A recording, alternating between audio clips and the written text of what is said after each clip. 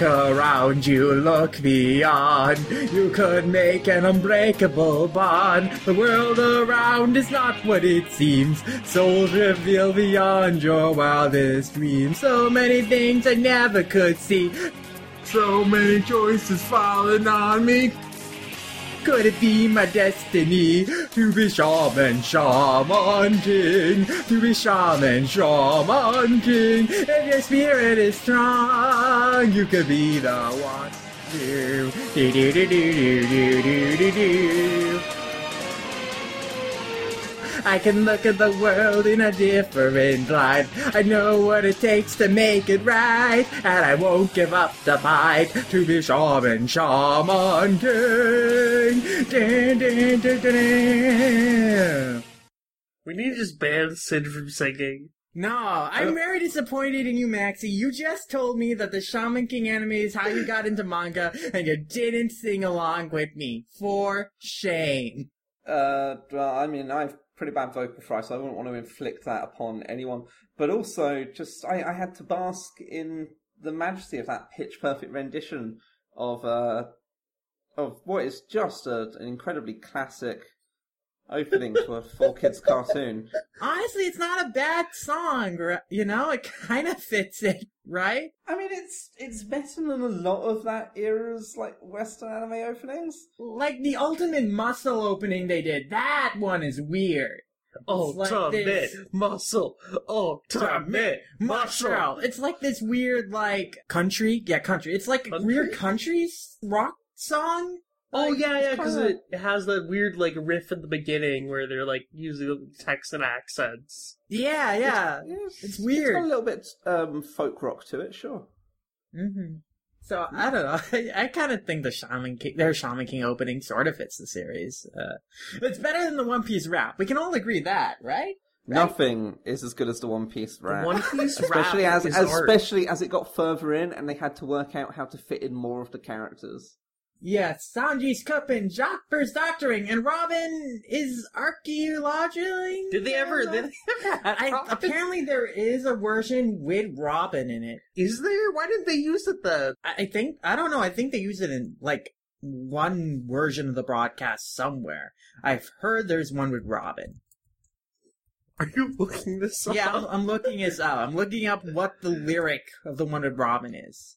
Oh my God.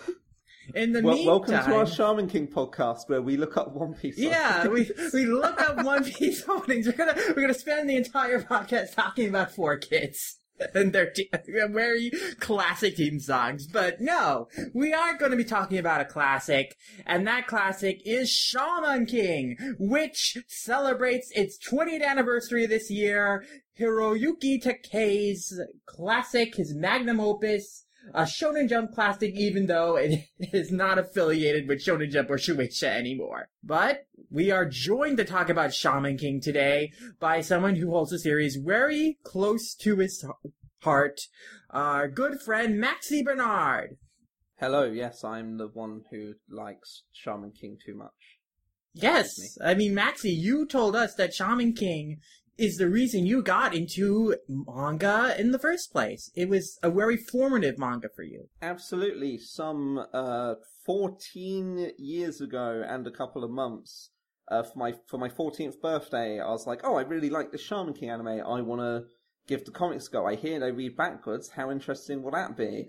And I never looked back. Now here I am being some sort of crazy wild man obsessed with manga of all varieties, but like Shaman King is the thing that started it.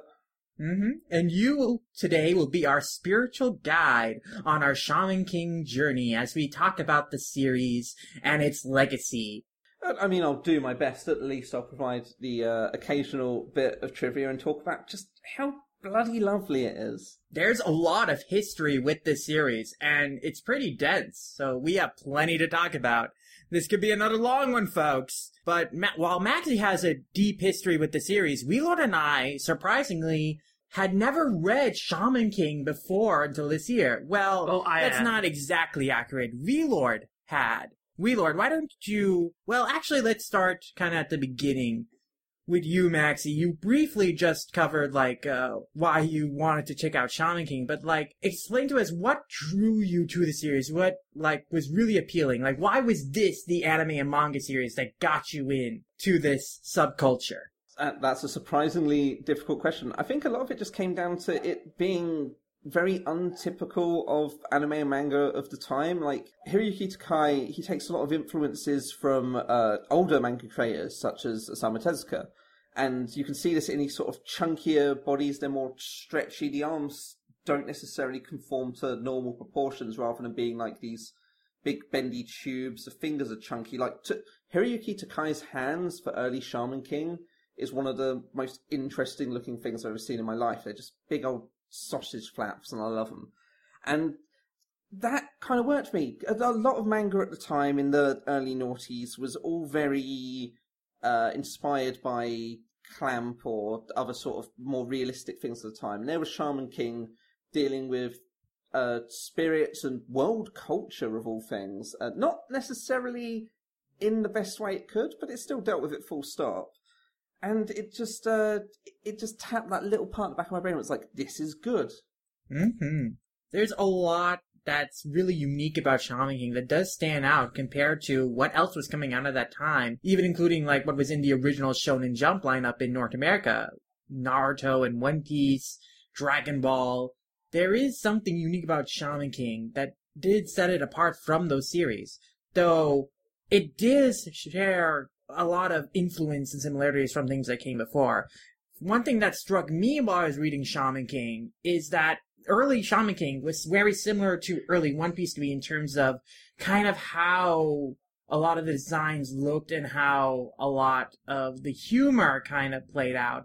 And to me, I think like the lineage, the connection between both of One Piece and Shaman King there was both Oda and Takei, I believe, were mentored by Watsuki, who, you know, is a disgrace, but, you know, he did influence, both Oda and Takei, I think. And that kind of definitely defined, like, how their styles looked, at least early on. I definitely think, like, the way hands are drawn, like you mentioned in particular, Maxie, and then also the way faces are drawn, the way, like, these round facial expressions with, like, rounded teeth, and then also, like, the way gags play out. All those seem very much inspired by Watsuki's work and his comedic timing. Absolutely. I mean, and you see this across the other people from Watsuki's sort of special group of assistants that are mostly quite infamous at this point, like Mikio Ito, who did The Mysterious Masami-kun, and now actually does a series about him, Oda, and Takei and everyone while they were assistants, and like how they started the series off. With the names changed very slightly in a sort of very knowing nod to, hey, copyright's an issue. But it's really fascinating. Or the late Gin Shinga, he had a sort of similar art on Shonen Detective Q. And of course Shinya Suzuki, who did Mr. Full Swing, which is, it feels like a more jagged version of the same art style that both Oda and Takei started with, but it's definitely in that wheelhouse. Mm-hmm. Interestingly, you talk about the original Shonen Jump lineup and how like there's this connection you can see between One Piece and Shaman King. You can even kind of see a connection as well between Shaman King and Naruto that isn't necessarily as obvious and does require one little bit of bonus knowledge, which is a lot of it is to do with aspirations towards that one ultimate goal, which is, you know, very typical Shonen Jump. But Hiroyuki Takai was also an assistant to Koji Kiriyama. Yeah, I got his name right. The author of Ninku. Ninku, of course, being the mid-90s Shonen Jump Ninja series that was the core inspiration behind Naruto. So it's like, it's very much a little small world microcosm with how things got thrown together in Viz's magazine. That's really fascinating. When you look at the lineup of Shonen Jump and you see, like, how one generation influenced the next and how there is this cross mix of influences. I think Shaman King definitely kind of represents that very well in terms of having such a broad range of influences, not just from other manga, but from other cultures, from Western media, from all sorts of different places that makes for a really unique read. Absolutely, for sure. I mean, Takei makes a point of listing, whenever doing sort of profiles, that American comics and manga are both like a sort of equal influence to him, and you can kind of see that. I mean, that's the most obvious, easy sort of, multicultural, it goes between the East and the West sort of thing, but it's no less true, and the attempts at encoding a racially and culturally diverse group of shamans from the world over mostly work. Like, the intent is really good, and I think that made it stand out in an interesting way for the time, and definitely now. So I've kind of gone tangential there. My mind was just thinking about that. Mm-hmm. There is a lot of really interesting things to dig about like what influenced Shaman King, and then like how Takei took those influences and made them into like a cohesive story that is unified by very core themes. And I think that's what draws me most to Shaman King as I read through it for the first time, is like how Takei is able to take all these really disparate and really like ideas that feel like they should starkly contrast with one another or conflict with one another, but he makes it work because he has this core ideology that he's exploring throughout the series and trying to find an answer to. And to me, that's what's really fascinating about the series. But I want to talk about you, Lord, because you got into the series way before I did, years before I did, and you've been a Takei fan ever since, even though it took you until 5 seconds before we recorded this podcast to finish reading Shaman King. Yes, embarrassingly so. So yeah, I got, like, into Shaman King. So, like, I guess the first thing I would explain is that what first drew me to Takei wasn't Shaman King, it was actually his other series, Karakuri Doji Ultimo. So, back in the day, Ultimo was running in Shonen Jump, so whenever I would go to the library or something, I would see Ultimo in the issues, and it would be like, oh, cool, this art looks awesome, these weird mech doll fights are really cool. And so after, like, kind of getting into Ultimo, I realized that Takei also did Shaman King. And Shaman King was something I was vaguely familiar with at that point because I had been a fan of Shonen Jump for a while, but I just never bothered to touch it. So that finally gave me the incentive to kind of start reading it. So I think it was one summer when Sid and I were going to India for a while. I got a bunch of Shaman King volumes from my local library, and I just, like, read them on the plane ride. I think I got through, like, the first 14 volumes while we were in India. And wait, hold on. Do you take that many volumes with you on, like, a flight? Yes, somehow.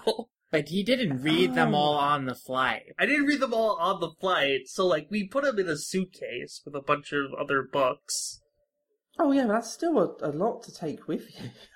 I don't know, I think, like, one of our suitcases that time was literally just books. So I guess. Oh that's impressive. Don't get me wrong, I'm not criticizing that. I just had to derail it because, wow, sure. Yeah, I mean, like, back in the day, like, I think at that time, I think we were aware that our internet and a lot of our relatives and just the areas around us weren't going to be that great, so we needed something to do besides just watching, like, television in Hindi that we can't understand. Hey, we could watch Shin-Chan, though. Shin-Chan was playing all the time. It was in Hindi, but it was Shin-Chan. Yes, and Doraemon. Doraemon was entertaining, even though we couldn't understand what they were saying. But, anyways, yeah, so, like, I just brought a bunch of books with me, because I needed something to do. So, like, I got through, like, volume 13 of Shaman King, and then, like, I loved it. It was amazing, and for some reason, I just never got back to it for a long time. Like, I went and finished Ultimo, because Ultimo, despite its flaws, I loved to death, and I hopped on the Neko Gahara train the moment it got licensed over in the US. But Shaman King was just something, like, I think maybe because of length, I just had never really bothered to finish until now. And yeah, that's kind of, like, really all there is to my story. Mm-hmm. I'm sure Maxie probably has a way more interesting history. Well, he just told it to us. Did he? Yeah. It still develops now, because the thing is you're saying you finished reading Shaman King, like, 5 seconds before we started recording, but also, have you actually finished reading Shaman King?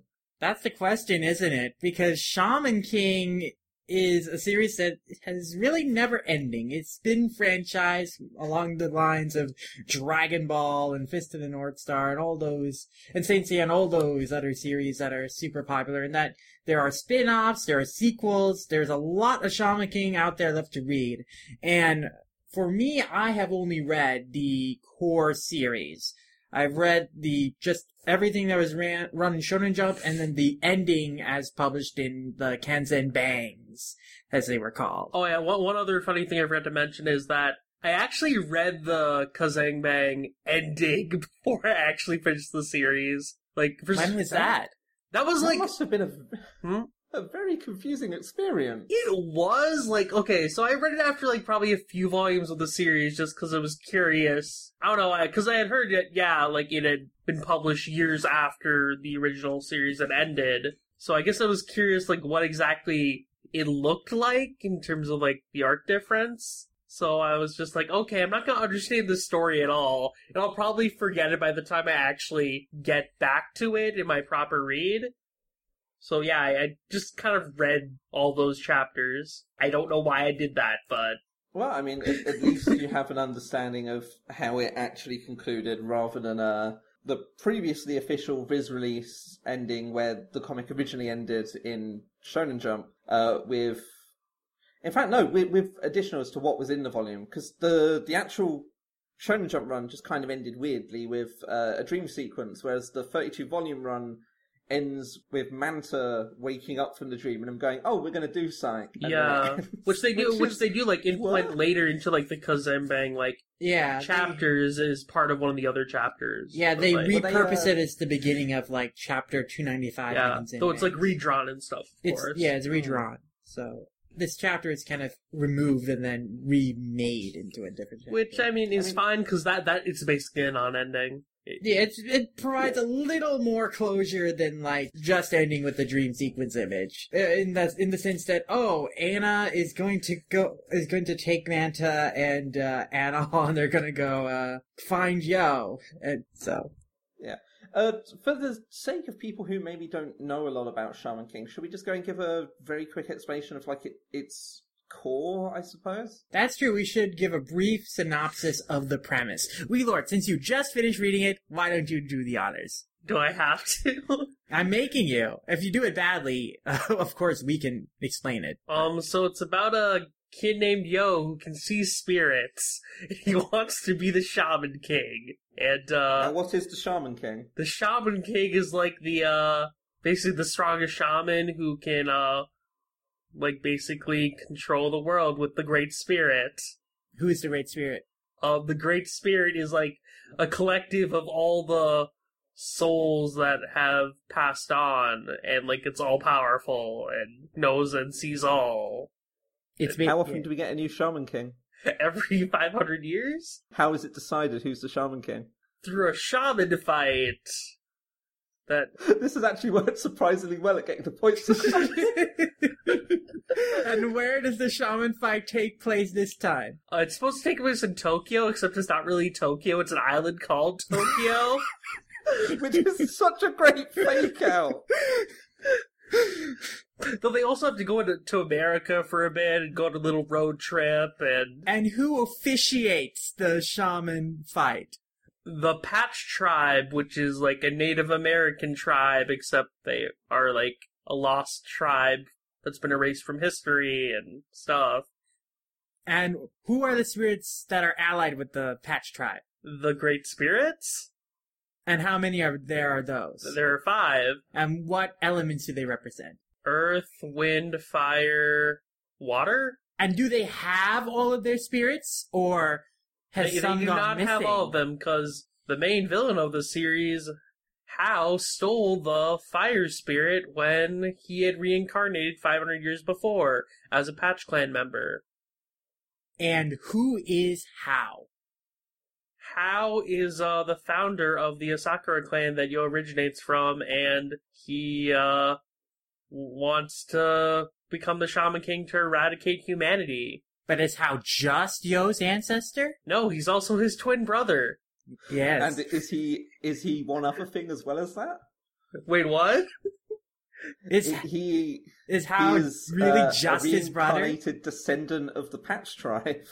Is he really just a descendant of the Patch Tribe, or? He was for his second reincarnation. He has had 3 lives by this point. Oh yeah, in the so like story. he's also Hao is Yo's ancestor because he's the founder of Sakura Clan. Then yeah, he's a Patch Tribe member who's like ancestor of Silva, and then yeah, he's Yo's twin brother. And now here's the most important final question: what's Hao's name in the anime? This is a hard question because I don't think I watched an episode of the dub that has his dub name. Well, just think, if you were 4 kids and you saw the name Hao and went, "We've got to make this a bit more American," what would you change it to? Hans? Hansel?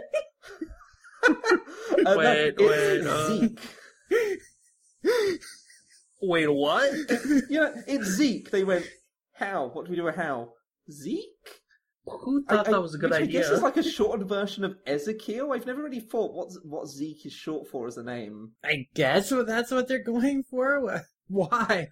Though? Why call him Zeke, though? How is Hao a complicated name for the kids to understand? Because it's an A and an O, Sid. It'll confuse them.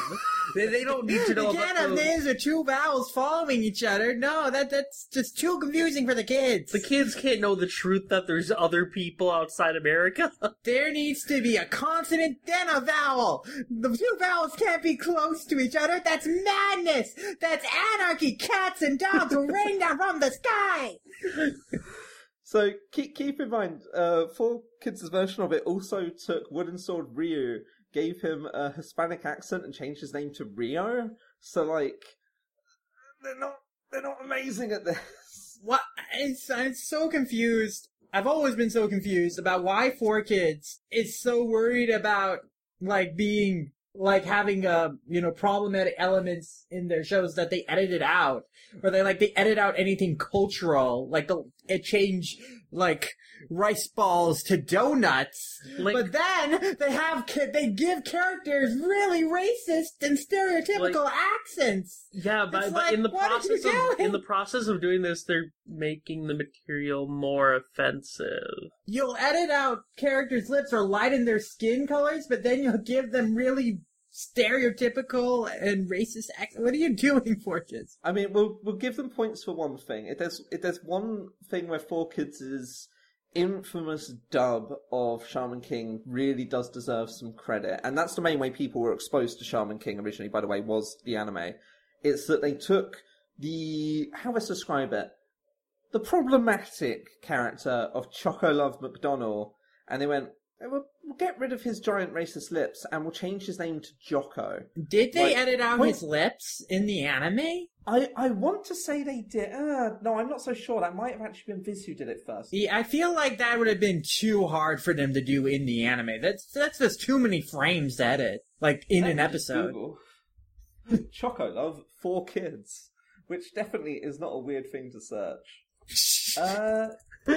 Yeah, it looks like the lips survived intact in the anime, but they still at least have changed the name to Jocko, which is universally an improvement upon Choco Love. It's honestly a good name change if they had to make a name change, because it's still a pun on Choco a bit, but it also ties into his gimmick, which is that he makes bad jokes a lot. So Joko works really well. Plus, Chocolove doesn't really even sound like an actual name. I think that's the joke in the manga, at least in the original manga, because, again, when Joko, tells his name to Horo and Ren, they're no, you can't be serious. Oh, right.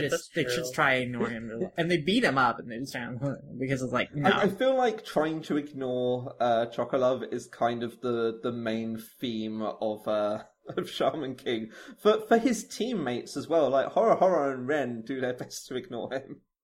I don't know, I think he becomes a very respected member of the group. Well, by the end of the Shaman fight, I want to say he's actually the most powerful of all of them. But, they still have to ignore his terrible jokes. Yeah, they still will not acknowledge those jokes at all. There's also this great gag with Joko in that he constantly is kind of being, forgotten about in battle. In the fight where, Team Yo and Team Ren are, facing off in like the last match and like the tournament part. He of literally the just stands there the entire time. Yeah, I mean, it makes sense why he's not like fighting really, because it's like he doesn't really have anything against Yo in the same way Horo and Ren do at that moment in terms of like the ideological difference, because his philosophy on life is very similar to Yo's. So it kind of makes sense why Horo and Ren, who like really are out for revenge and want to kill Hao, are like mad at Yo and his plan to like save Hao, quote unquote, but like, you know, not kill him. So it's like, yeah, it makes sense why Joko didn't really have much of a stake in that fight, like personally. But it was like a great gag when at the end of the fight he was like, wait a minute, I didn't do anything. And then again, when they're fighting all the patch plan, like when he's fighting like the third to last one, it's like he does it because, you know, I haven't really fought up to this point. I should take one, guys.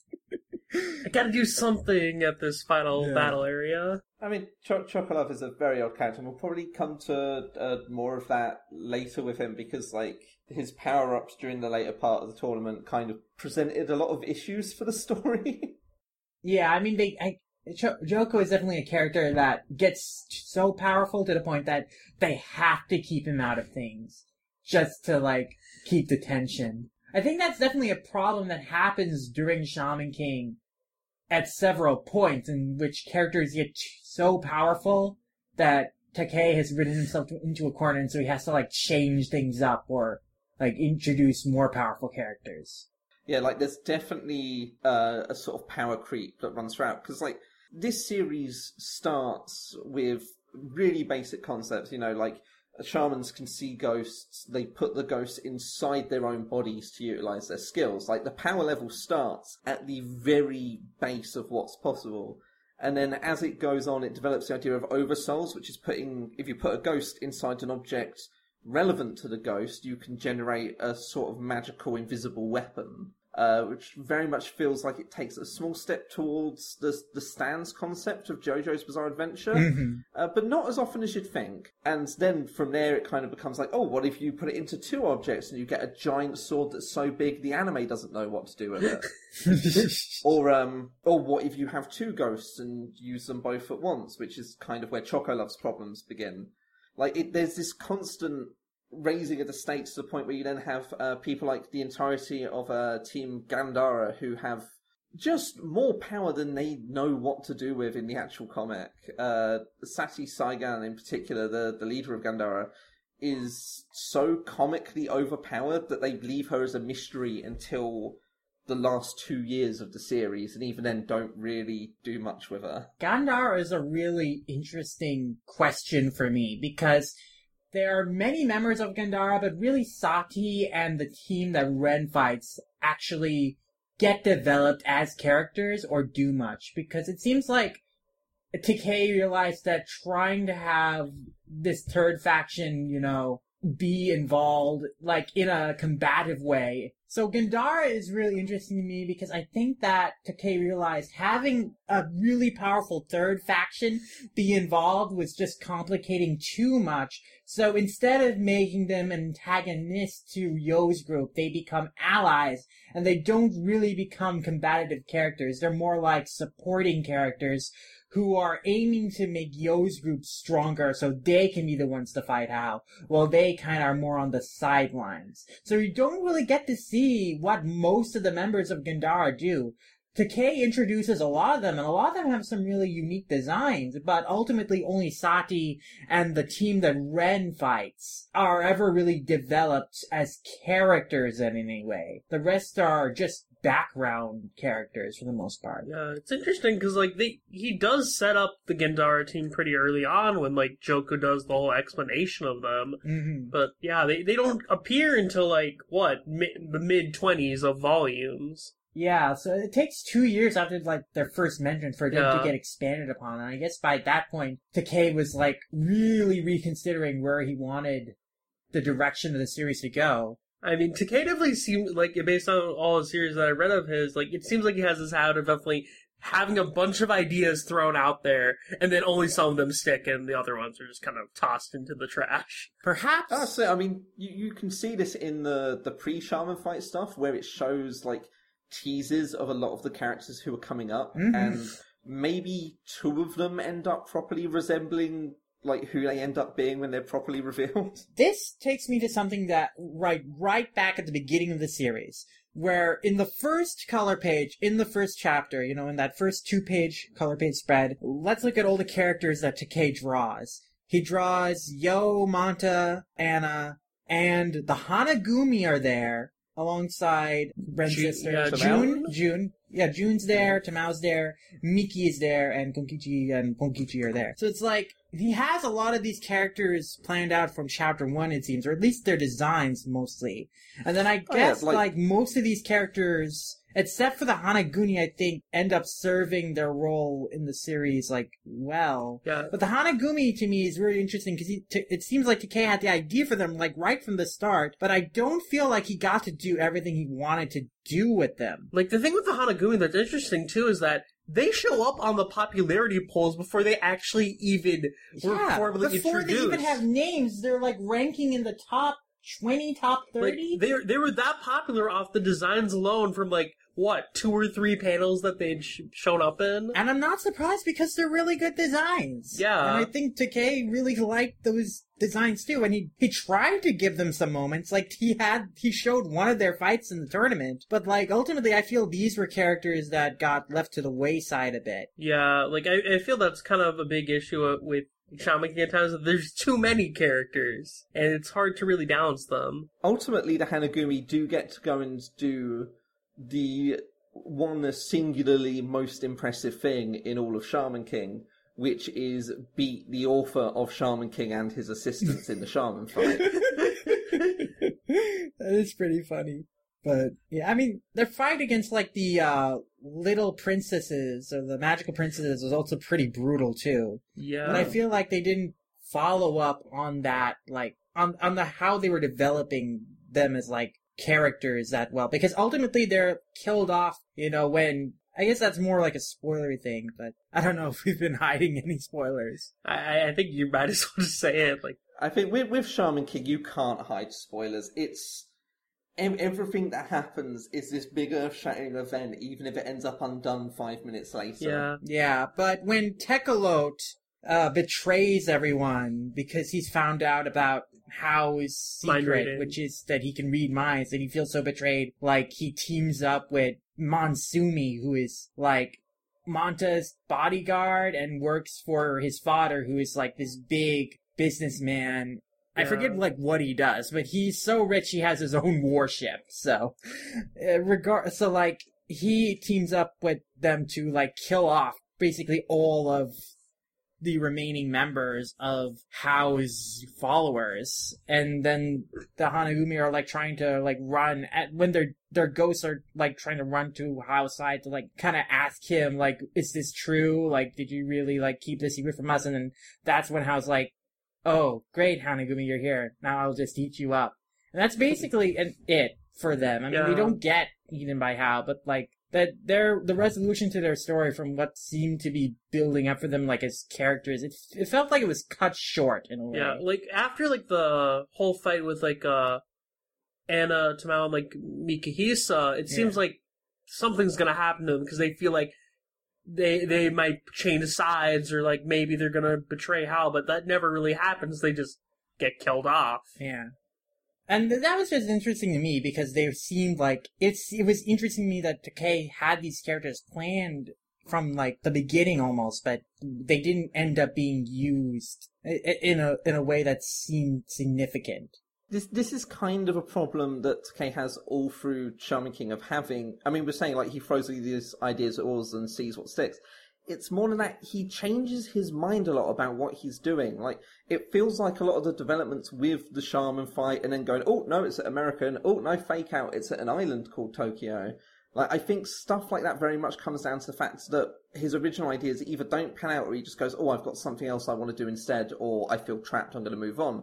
And, I mean, it gets worse than that. The big notable one would be the temporary death of Tao Ren. Yeah. Who in the weekly publication, and I think it's preserved in the actual volume releases, he's surrounded by all the X-Laws, and they're like, oh, are we going to bring him back? Are we going to not? And his ghost is like, no, whatever you do, don't bring me back, don't do it. And the chapter ends with him actually somehow reviving himself from death, grabbing the gun of one of the X-Laws and like pointing it at his head and saying like, oh no, you've got to kill me.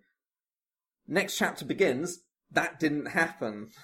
Like, half of the chapter never occurred. Yeah, that confused me, because I was like, wait, so was his ghost trying to grab the gun, or was that his actual body? Was that just a visual representation of what he wanted to do? Yeah. Like, I feel it gets retconned to that, but definitely, yeah, it seemed like Takei changed his mind. It's like, oh no, I don't want Ren to wake up and hold Marco's gun to his head. I want this... Well, it never even gets properly retconned. It's not specifically addressed at any point. It's literally just, he goes, this didn't happen, it's fine, we're moving on. It's so bizarre. I feel like there's very few comic authors who do this without having an unusual publication already, like Yusuke Murata doing his version of One Punch Man will frequently redraw whole chapters because it's online and he can do that. He can revise and republish until he's happy. Yeah, exactly. In a weekly magazine, that's insanity. That is the very definition of what you do not do if you want to succeed in a magazine. Yeah, it's really strange, but I can kind of see, like, Takei's frustration, because with these weekly deadlines, he might not have been able to think through what he wanted to do with the story to the level, you know, that he was satisfied with, so that's why he was consistently, like, making changes to, like, where he wanted the story to go. Because he might have found, like, this idea that, oh, okay, I'll try and do this, but then he isn't satisfied by the direction that things are going. And so then he's like, okay, no, I'll change it to something else. I think to go back to with Gondala, that was the case too, because when they explained, like, okay, we need to defeat Gondala in order for our teams to be, like, among the final 3 teams that will go off to the final place where the final test for the Shaman fight will be held. And so we gotta defeat all the Gondala teams. And then we had the fight with, you know, Ren's team against one of the Gandhara teams. And then after that's basically the end of fighting against Gandhara, because Gandhara realized, oh no, we're just gonna help you guys. We're not gonna fight against you. And I think that Takei was like, originally he was gonna just have, you know, the tournament just continue normally. But then he was like, after just one fight, no, let's forget the tournament. Let's do some different things and then have things kind of reconvene just to get us to the next thing. Like, after the first few matches of, like, the traditional tournament structure, like, it's just completely thrown out and most of the conflict is outside the stadium. Like... And one of the nice things about that is that we don't get to see any unnecessary fights. Like, the first set of 4 fights we see in the tournament are all focused on teams that we are really going to be focusing on throughout the course of the series as a whole. And it's structured that way. We get the first fight is with Ren's team against Boz, who are characters we've seen before, and they're teamed up with Tekolot, who is a character who ends up playing a huge role down the line. Yeah. In the second fight, we are introduced to Jean in, like, the Team X1, who also includes Lyserg and Marco, characters we've already previously established. And the opponents they fight, the brother of one of their opponents ends up getting revenge down the line in a really significant way. Then the third fight, we have Yo's fight against the Iceman, which this is a fight that I had, like, heard about long before I read Shaman King, and I was kind of, like, anticipating as I was reading through the series. Because on Weekly Manga Recap, when they were doing their review of the series, I remember Rolity was really complaining about this fight in particular. Because he said, okay, this fight lasts a volume and a half, and it's just the Iceman, like, going up trying to attack one of the members of Yo's team. They're revealing, oh, I have this super awesome new power, but no, I'm not gonna strike the finishing blow, and da-da-da. And the thing is that they go into this fight with Yo saying, I'm gonna end this match in one blow, which he does do, but it takes a volume for that one strike to happen. So I was anticipating, like, when this fight would show up, but actually reading through it, I kind of liked it a good deal, because I did like how he showed off Ryu, Faust, and Yo's new powers. Even if it did take a long time, which is, I guess, another point we'll talk about in a And, little like, bit, at least from a narrative perspective, there was a purpose to it, because Yo wanted them to fight with no regrets. Like, yeah, I he thought felt it was... like if he would just take them out in one strike, they would hold a grudge against him, because they would feel like maybe cheated out of the actual combat. And thematically, that relates to Yo's philosophy really well, that, you know, hate just inspires more hate, and, you know, if you hurt someone, they'll hurt you back. So Yo is trying to leave them with no regrets, so that, you know, they won't have those lingering, like, drive to... They won't be unsatisfied and try and be fueled by that unsatisfaction to do something wrong in the future. So I like how it ties into that ideology. And then, of course, like, that fourth match in that first set of sites is the one that shows off how and, like, what he can do. And, yeah, I think everything ended up being purposeful. Everything ended up having a purpose in those first four matches.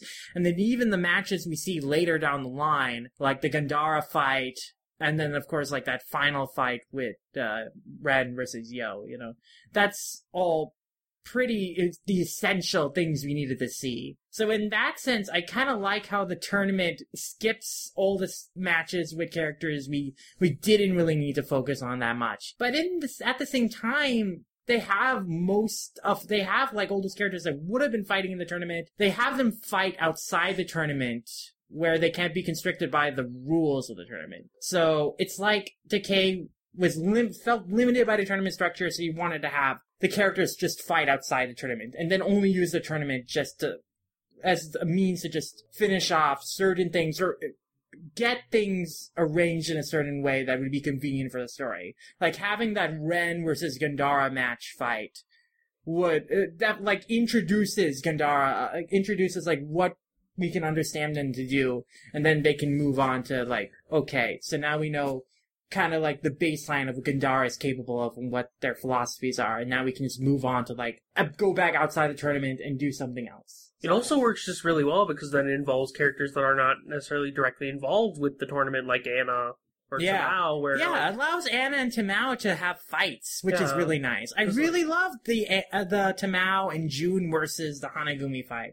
It's really great, honestly. So yeah, I think I'm very pleased with that. And that Decay did decide, okay, the tournament, I'm not going to just have this be the whole series. I'm going to have things outside the tournament. It didn't become Mare. Yeah, it didn't become Mare. That's my biggest problem with Mare, is that entire series is just the tournament for the most part. But what do you think, Maxie? I mean, how do you feel about like how Decay kind of just cut out of the tournament? Well, I think the cutting into the tournament itself is kind of interesting in its own way too, because like the whole tournament structure, it being these 3-on-3 things, feels very deliberately inspired by Saint Seiya and especially Dragon Ball's Budokai tournaments. Mm-hmm. But like with the idea of one-upping them, because you know you've got to be bigger, you've got to be better if you're going to succeed, by going, oh, we'll have 3-on-3s, and you can almost see, especially with that volume and a half long fight, the realization of, oh, if it's a 3-on-3 fight, I have to kind of focus on 6 characters. Yeah. and it's a mess. It's not a great way of doing a tournament manga. There's a reason why tournaments tends to be one-on-one or at most like tag team setups when it comes to shonen manga. And it's because it's just carnage to try and focus on too many characters at once. Yeah. I mean, I think Yu Yu Hakusho found the best balance in just having each round have a different rule for how many characters would be allowed to fight in each matchup. Yeah, and even in Yu Yu Hakusho, we only have one 3-on-3, really, that's important. And that's arguably the worst fight. So. Yeah, it is. When Yu Yu Hakusho got the opportunity to do a second tournament, it broke the author. Tournaments aren't a great thing to do. I can count on one hand probably the amount of manga that do a really good job with the tournament structure. Despite the fact that it's like tournaments are popular, they don't really make for great comics. And I feel like Takai had a really hard time moving away from them as well, because like you talk about the fight with Hanagumi versus Mikihisa and Tamao and Anna, and that still feels like it's interwoven with other things going on at the same time, and so it all becomes even more eclectic, even more all over the place, and it's hard to really know where your attention should be. Should you be thinking about the fight that's going on even, or should you be thinking about the mysterious, definitely evil mecha that these two children are hanging around? Like, the moving away from the tournament, and no, what's the best way to put it? Moving into the tournament is, you can see, Takai trying to compromise his vision for the series into something that will like move forward in a structured format and work. And moving out of the tournament is him realizing that that wasn't the best idea and making things worse for himself creatively to try and go and keep tabs on the story through just spreading everything out. Yeah. I mean, I think it probably helped Takei to do that too, because there are just too many characters in a sense, like, to keep track of. Like, there's this great, like, 2-page, like, just thread, I guess. Of all the contestants. Of all the contestants, like, just however many, 96, I think? And then later on, there's a second spread of that same thing, but with characters blacked it out. Yeah. And even then, there's just so many of those characters left at that point in the story when he shows that it's like, oh wow. There's like so many characters we need to follow up on and have closure to. And some of them are characters we may not have even had a formal introduction to. And in the tournament structure, it'd have been limiting to get around to all those characters because we have to wait for them to like show back up for their match. Whereas they can consistently be doing things outside the tournament. Absolutely. I've just had this moment now where I'm thinking of that 2-page spread of all the characters. I'm just flicking through the volume I think it's in, which is 13, I want to say. And like, I think that's another great example of him going, here's all these ideas I have. Half of these characters will not look like this when they actually get to do something. So true. Oh no, it was earlier than that. I think it was actually before America that it showed all their faces, which is a worse decision. Yeah. I mean, I gotta compare, like, those two different times he shows that because I'm how sure the character designs change. Yeah, I'm sure that like there's probably at least a few characters on there that look completely different. I mean, here we go, Volume 9. Oh my god! I mean, first of all, half these characters don't even really appear. Some of them look a bit too much like racist caricatures. Oh, you found it. He's got a mask that's kind of halfway between two different ideas. Yeah. Who's this guy in the fish mask? It's like so many characters that don't actually show up. Lyserg already looks like he's in an ex-Law's uniform from his collar, which is weird. Jean's not in her Iron Maiden. You can just see the back of her mask there. God, it's bizarre. It really is. Is Blocken here? Yeah, there he is in his little Jawa hood. Oh my god. One thing that was really interesting to me is that when Horo Horo was first teased, like during the Ren versus Yo fight, and we first see him, like he's wearing this African-like mask, and he's surrounded by other people dressed similarly. And then in this 2-page spread, we kind of see characters who seem to be wearing African-ish garb. But when we get introduced to like did I say horror earlier? I mean Joko. Chocolove. Yeah, you said horror. Yeah, but when we get introduced to Joko later, like his backstory has completely changed, and then like his posse has, their backgrounds have completely changed. So no, but they still explain it. They still explain the African outfits. Oh yeah, because that's right. They were wearing them to sneak into the shaman fight and hang out on the outskirts, and then they all get killed. Yeah, they get killed off screen. Which is great. Like, it's literally just this throwaway thing of, oh yeah, we were wearing those masks to like sneak them in so they can hang out, and then all of them get mech murdered. Yeah, and still their character designs look completely different from what they look like. Yeah, absolutely. I guess one tangent from that. Oh my god, I'm looking at Lucas. Like early character design here. Is that supposed to be Lucas? I think it's pretty. I think it's supposed to be Lucas. God, look at this face. It's nothing like Lucas that looks later. It's like at the bottom. It's like at the bottom right, like in the second right row, like above what appears to be Lubstev and Sailor M. Wait, is that person right there supposed to be Marco? What? I don't. It couldn't. I don't think so. I think Marco. No, that's the vampire guy. I don't. No, that's the vampire guy. So even though he looks like a Midamaru, sorry. I think Marco is the bottom left of the right-hand page. People at home, This please turn to Yeah, pages that is 132 and 133 Remembering in your glasses. copies It of might Shaman be, King like, Volume 9. coordinated with like the weird spiky hair. Yeah, it might be that. But yeah, Seiram and Red Seb look pretty intact, as much as they just both look like little kids and one of them's a bit beat up. Like, although I guess the weird thing is, oh no, which one's the girl's name?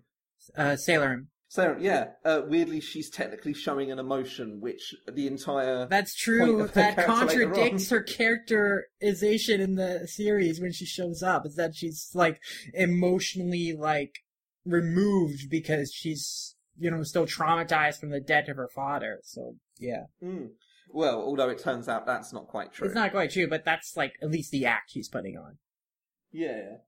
Oh god, I mean, those Red Seb and Seiram are they're difficult characters from the perspective of the series, because I feel like whatever was planned for them and their father kind of kept having little tiny changes to make them less and less effective, to the point where it was just like a bit of a diversion. And now they're incredibly relevant again, but not really in a very positive way. Relevant again now in Shaman King the Superstar, although not really. Shaman King Flowers, and then hopefully the Superstar will pick up on it later. Oh no, did they get killed off? It's complicated to talk about sequels. Okay, now I have to go read Flowers. I have heard what happens to John in Flowers, and I'm not very happy about What happens to who? that. John?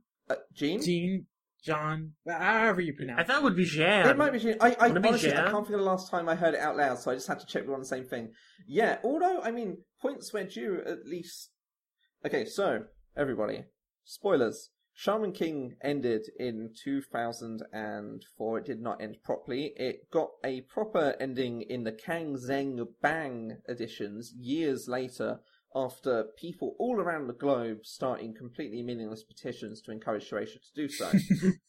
Then they released some Bunkerban editions, which are like cheap 2-in-1 paperbacks that were like running every 2 weeks in supermarkets and 7-Elevens and stuff, that contained remix tracks that did a little bit more building, a little bit more connecting the dots between various series.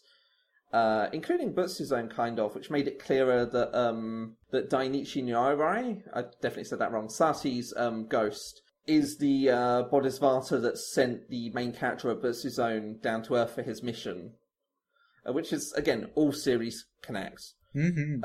And then, after all of that, Shaman King Flowers happens in 2012. It was announced in 2011, so that gives you an idea what the turnaround was like there. Which was set 16 years after Shaman King, and 9 years after the epilogue that was included in Volume 32 from Bari no Uta, focusing on Yo's child, Hannah, who had been raised by Tamao, because if there's anything about shonen manga sequels you should know by now, parents are either absentee, dead, or awful. Mm-hmm, yeah. And it doesn't end there, because Shaman King Flowers, by an incredibly bad turn of luck, was published in a magazine called Jump X, or Jump Kai to some people. So I'm just opening the door for my dog. Okay, there we go. Jump Kai lasted 2 years. It was not very popular. It was less popular than Ultra Jump, which is the Jump magazine so unpopular that I have no idea why it's still being published to this day. So that got cancelled in 2014, during the middle of a Shaman King Flowers story arc that in turn was based on an old one-shot of Takai's from before Shaman King called Death Zero. And at that point, that was it for Shaman King. We'd learned horrible things that had happened to everyone since. We'd learned about the complicated life of Hannah, Yo's son. We learned about how Hal isn't getting to have the great grand job as God in Shaman King, as the Shaman King anymore. Like, that's not working out, because it turns out the G8 aren't just a former political construct that no longer includes Russia, so is now the G7, but are also a group of 8 previous Shaman Kings that all have to have a majority agreement to allow the current Shaman King to do his job properly. Which is a bizarre thing that leads to the follow-up to the Shaman fight, called the Flower of Maize, which is also a 3-on-3 tournament structure where you have a manager. Now, this brings us neatly to a quick explanation as to where Shaman King is now and why it's so relevant to talk about outside of just its 20th anniversary.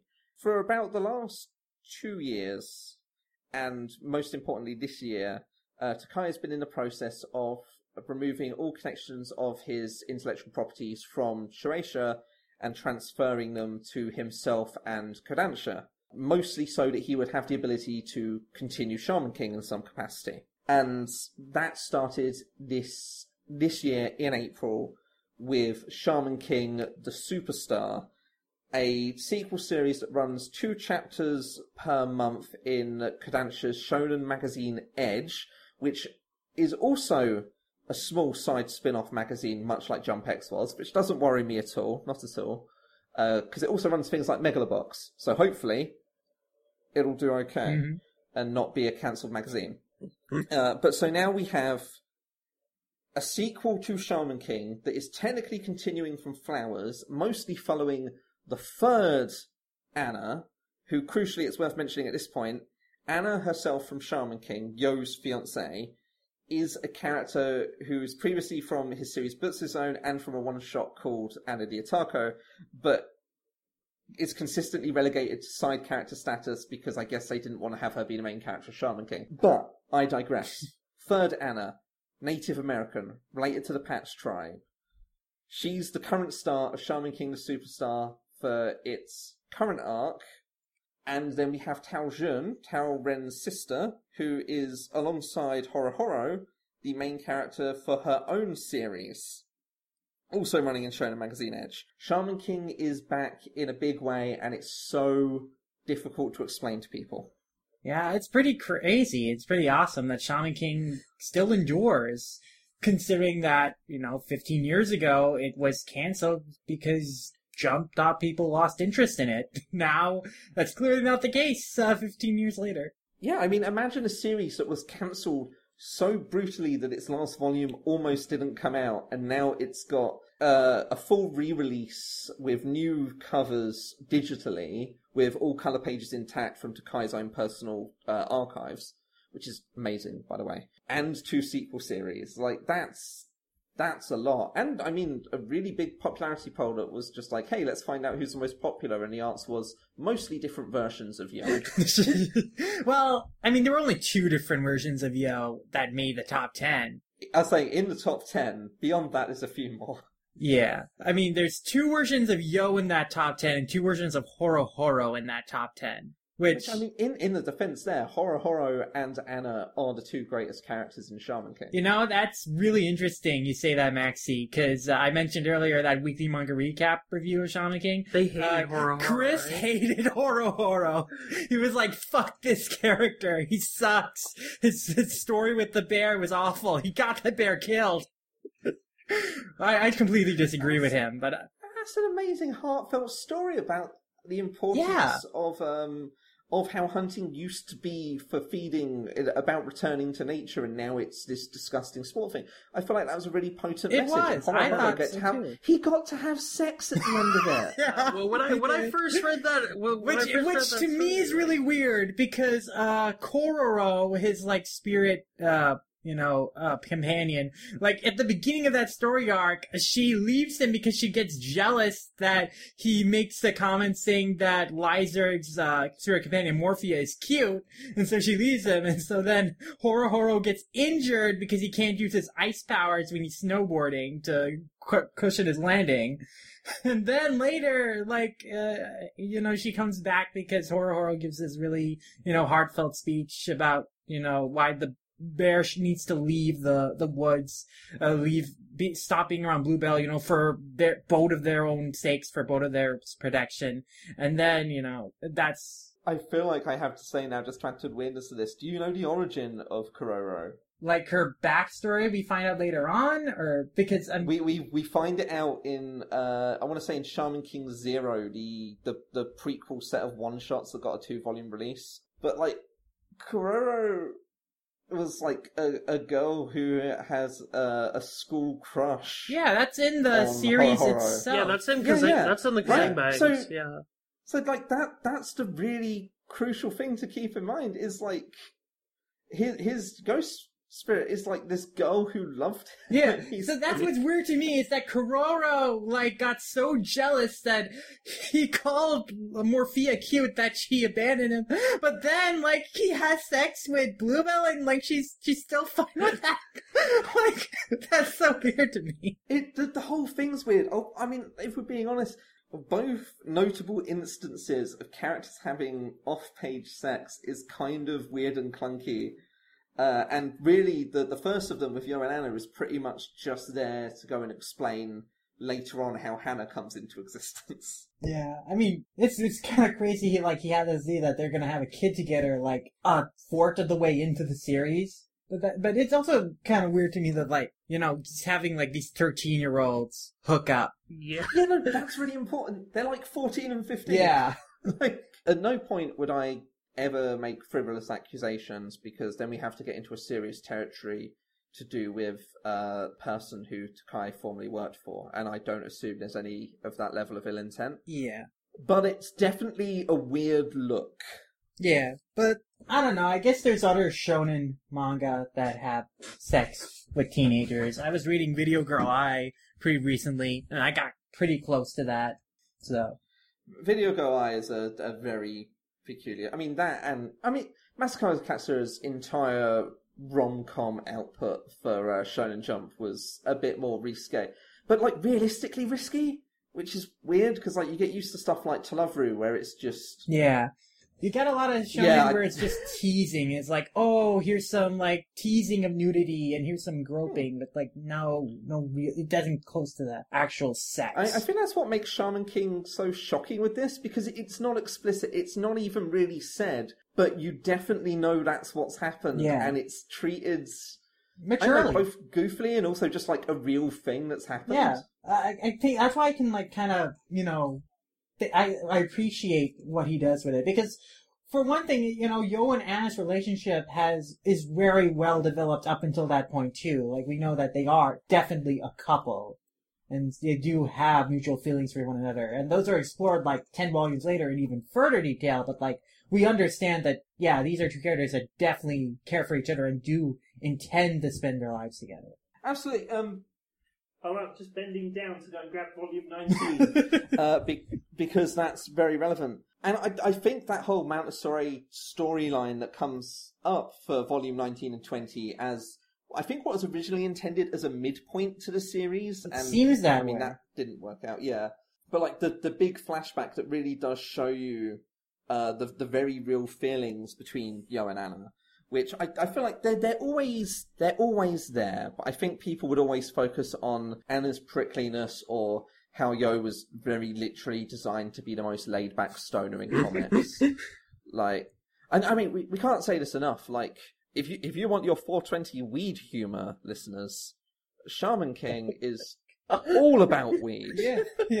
Yo seems like he's baked all the time. He's like, yeah, man, it's all about peace and love. No need to get violent. The leaf is throughout it. The Yo's favorite musician is very explicitly a Bob Marley rip. Like, Takai definitely likes weed. Yeah. Like, there's and people use this as a thing with, like, with creative people to go and be like, oh, they must have been high when they made this. And that's absolutely a bullshit way of talking about this stuff.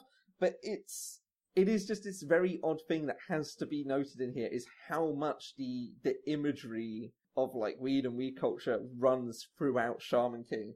Even the logo with, like, these little, like, leaf effects coming off it is supposed to partially evoke that. Especially more so with the Japanese original logo, which is very, very graffiti-ish and flowery and lively. It's fantastic. It's a very weird thing about the comic. Yeah, I mean, Shaman King is a very spiritual series, and what gets you into that state of mind thinking about the high spirits, other than getting high, like getting your mind up into that place? Takai smokes weed, Max Bernard 2018. Well, now that we found the eulogy for my gravestone, epitaph. So characters, by and large, get a lot of individual focus on this. We've established this with how the tournament kind of goes really long. Are there any sort of big character focus moments that really sat well with you two? To be honest, I really like all the characters a lot. I mean, I think the character whose transformation, whose character arc from the beginning of the series to the end, that's like the most like profound to me was Ren. Who, he starts off the series being this angry, murderous little man. He kills one of the Pacificians, Chrome, the one who loved to dance and sing, as they repeatedly mention. Yeah. Like, every time they say Chrome's name, like, in those early chapters, it's like, oh, he killed my friend Chrome, the one who loved to dance and sing? Yes, he killed him, the one who loved to dance and sing. We must avenge him, the one who loved... It's great. But, yeah, I mean, I like how Ren has this change of heart and, like, matures as a character. Even getting to that point, as we talked about later on, where he's like, no, I won't let them revive me and sacrifice Yo's place in the shaman fight just for me. And even before that, when he's, like, thinking back and, like, he's regretting, like, what he did when he killed Cronin's, like, he's looking back at that memory of it. He's like, stop! Don't do it! Don't do it! And he's like, yelling at himself, angry at himself, and so guilt-ridden about it. God, and the really awkward part about that whole scene of killing Chrome is how, like, he's killing him, but Chrome's still dancing and singing the whole time. It's very peculiar. Yeah, I mean, Chrome doesn't, like, takes it in stride. He doesn't hold a grudge. Like, I mean, Ren only is able to kill him because he catches Chrome off guard, basically. Because Chrome, he pretty much, like the other Pacificians, he was a strong dude. Like, he, in their fight, like, he, pretty much held his own. And the reason Ren killed him is because he was feeling, like, belittled by Chrome. That, like, Chrome didn't take him seriously and stuff, so. Yeah, I mean, Ren had, like, proper psychosis level issues to deal with at that time. Like, he wasn't a healthy little boy. And even as he slowly started growing taller, not tall, but taller. Even towards the end, he still holds all these issues. His death and resurrection there at, like, volume 18, it makes a big difference, but also he's never quite... I don't think he ever really forgives himself. No, not really. Like, that's reflected in his later fight with Nightcrawler, where... Which, I've always wondered if that's why Takai put him with the rest of Team Ren, with Chocolove and Horo, because it feels like there is these goofy, lively characters as like an empathy teaching tool for him. But they're also characters who have these deep regrets in their past that they have to, like, work through. I mean, they are also responsible for the deaths of other people, and like, even people that they care about. Like, we talked about Horo's past, but, because he had to ignore this girl who had a crush on him because of, his circumstances. He was like this child of wolves, and his family like told him that he can't like interact with other people or else he'd get them in danger. But like, because he ignored her, like, she inadvertently ended up dying because she got into an accident. And then, of course, with Chocolove, he was a murderer. He was like a gang leader. In his past, he killed Lubsev and Sailorin's father, and he, which is less of a crime than he did think. Yeah. But he killed other people besides him, too. Yeah. And also, he ended up getting Alona, his mentor, killed because his gang members, like, killed him right in front of him. But, he took Alona's teachings to heart and did not, like, get revenge on, like, the people who killed Alona. But, like, he forgave them and, like, showed them the error of the ways and helped reform them, his former crew. Yeah. Like... And so all three of those characters are connected by, like, that regret of, like, they are responsible for the death of others, and they're trying to atone for their crimes by becoming better people now and winning the shaman fight and trying to, have a positive outcome from when they become the Shaman King. Horo wants to have those field of flowers, those, I forget the technical, the specific name. Butterbur flowers. Yeah. He wants to, make the world look nice with butterbur flowers.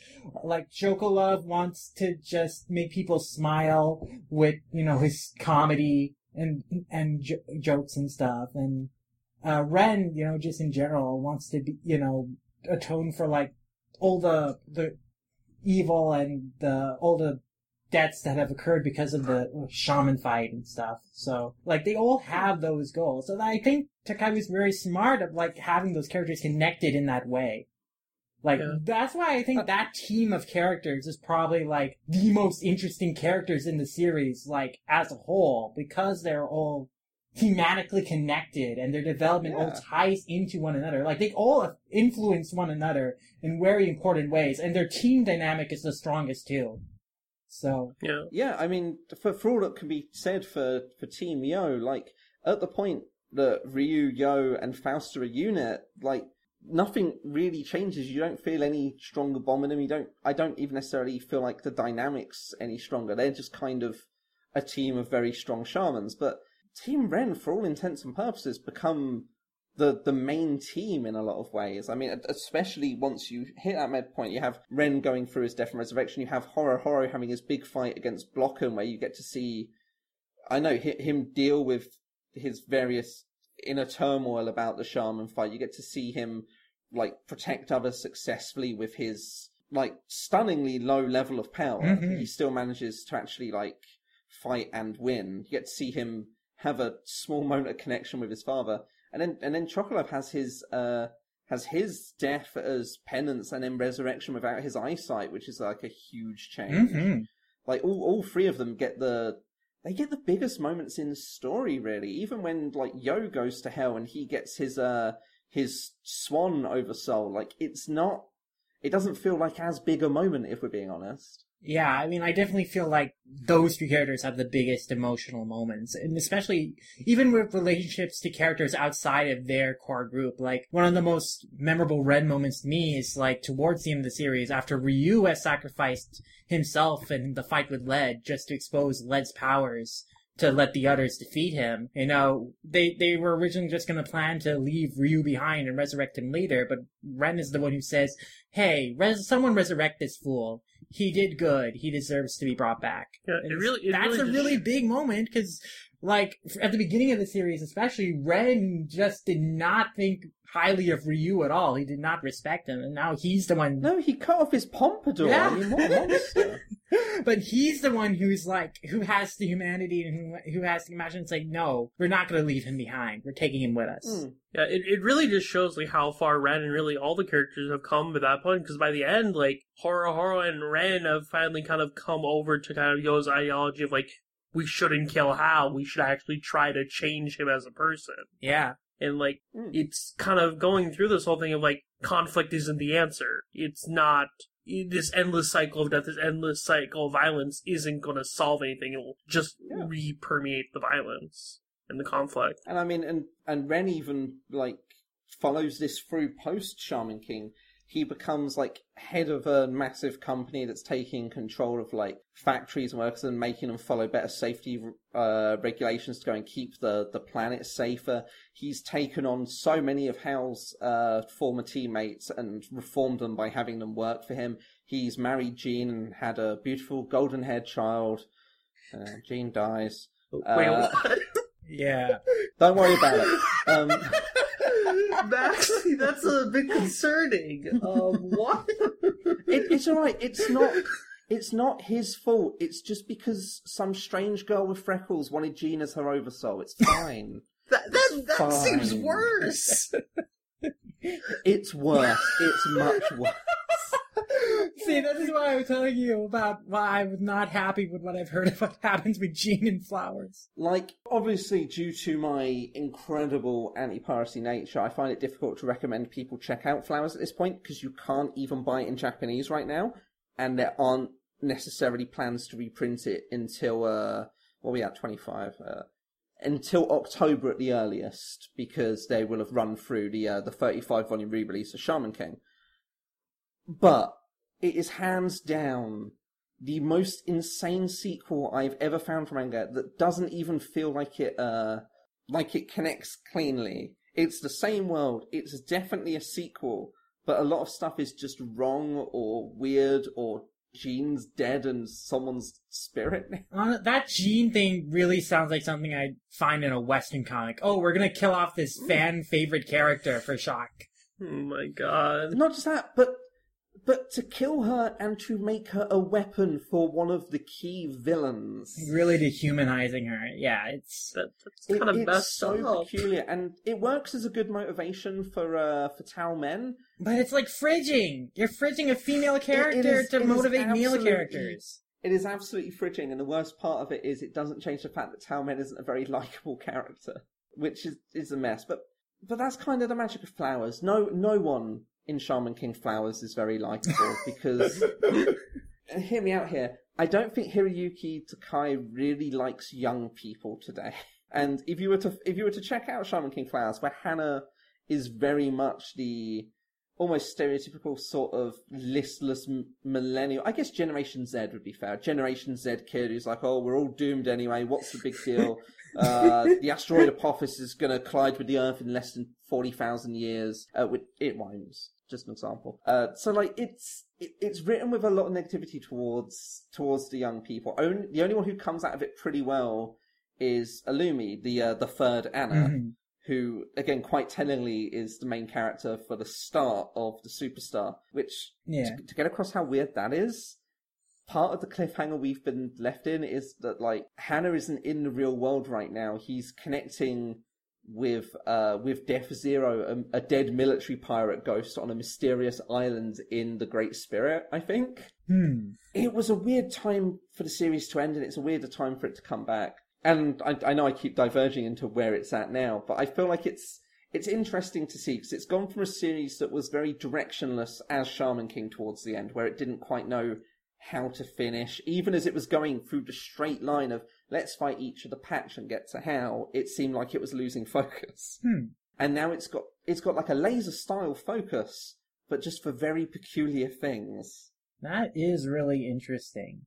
But to me, it's no surprise that he's focusing so much on the third generation Anna, since it seems that he's always really like the character of the original Anna since the beginning of her creation. If we're being real for a second, Anna is probably the actual best Shaman King character. As much as it's easy to have like individual favourites and stuff, like the amount of work done with her, even when she doesn't appear in the story for a while, is really solid and three-dimensional for a cat whose joke is basically, you know, the nagging wife before she's a wife, and the nagging is to make you physically strong, not to make you do stuff around the house, you know? Yeah, Anna's like one of the best characters in the series, and I think might be one of the best like female leads in any Shonen Jump series, especially when you think about other series that were also running alongside Shaman King in that time period. Like, even if she's not a participant in the shaman fight herself, she just does so much and has so much influence over the course of the series, and is such a well-developed character in her own right that it's like, to me, she was like one of the most compelling parts of it. Yeah, compared to say like Manta, where like Manta feels like he goes to the wayside a lot of times, Anna always feels like she's there and like involved. Yeah. I mean, I can really drive home how far Manta fell from being the focus by just pointing out he never appeared in Shaman King Flowers. I'm not surprised. Like, he barely turned up in From Bari no Uta, you know, like I mean, what will he do? He doesn't have any powers in the manga. Oh, hey now, but what about in the anime where he gets Mosuke as his spirit guardian and can put him in his laptop to make it into a hammer? Well, I've heard about that, but yeah. That's ridiculous. Yeah, like, as much as I can lay shade of 4Kids, the actual anime itself is kind of bonkers. Yeah, I've heard it does not follow the manga very closely, which kind of makes sense considering it ended 2 years before the actual manga ended. No, even and I mean, and like earlier than points to the anime, it has a better ending. You would think, compared to the original run of Shaman King. Really? Yeah, like, the original the run. Crimson Bang ending is massively satisfying, but at least the anime actually ended. Right. I mean, the Shonen Jump ending is not the that's ending. not It's an like, ending. Can we it's even literally call it? in the middle of the Horo versus what's his Kalem? Kalim, yeah. It's literally in the middle of that. So. Like, that's not even an ending. That is cliffhanger cancellation cocktease. Yeah. And that's like one of the fights that there was actually a reason to look forward to out of the patch fights as well. So it's such a weird place for it to just drop. Yeah, it's like it was one of the best patch fights. It's the one where we get that backstory, like Hororo. And Horo's like, deep regrets about his past and all that. It's really unfortunate. It ended before he could even draw that. Like, really, yeah, imagine waiting 5 years to read that. Like, yeah. That would be insane. Which again, I think is part of why they didn't anticipate anyone wanting the final volume. They were like, who'd want this? We've ended it in the worst place. At the same time, though, wouldn't Volume 31 be a worse place to end it? Because, like, I don't even remember where this volume ends, but it's not a good place either. Like, but I mean, they just wouldn't have collected the final chapters of another volume. yeah. I guess Volume 31 ends with Anna, like, about to go over, like, what everyone's current power levels are. Yeah. I've got to say, because I have to say it with every shonen manga with power levels, it's worth mentioning.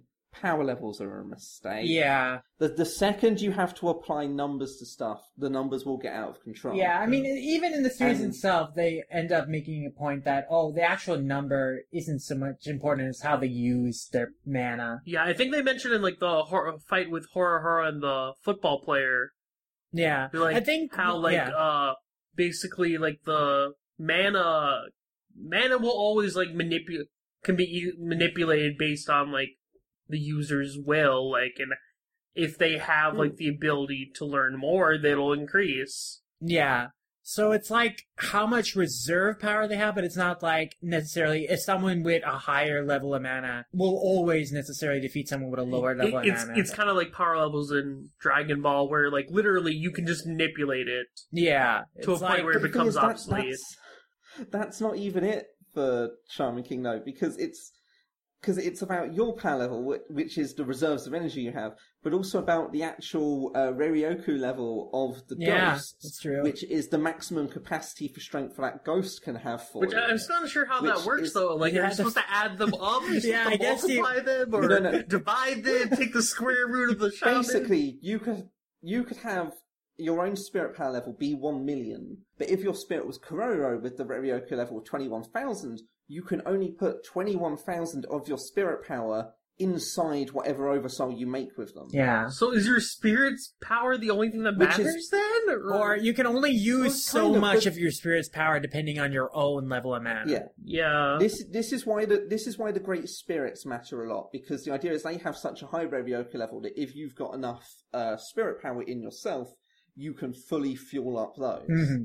Like that's kind of how that works, the concept, which is it's a numbers game, and that's not the most fascinating thing for a fight. You want to see how they fight, which is why, again, we said the Horo American like footballer fight, like Horo against Blocken as well. He won that fight running on fumes because he used all the abilities available to him intelligently. Mm-hmm. Which I almost feel like is Takai rebuking himself for focusing on power levels before then, even though he then immediately goes back to power levels. Yeah, I mean, ultimately the power levels are just a way to kind of, like, immediately let readers know, okay, this is, like, the comparative level of strength, but this doesn't necessarily mean this character can defeat another character just because he has more mana.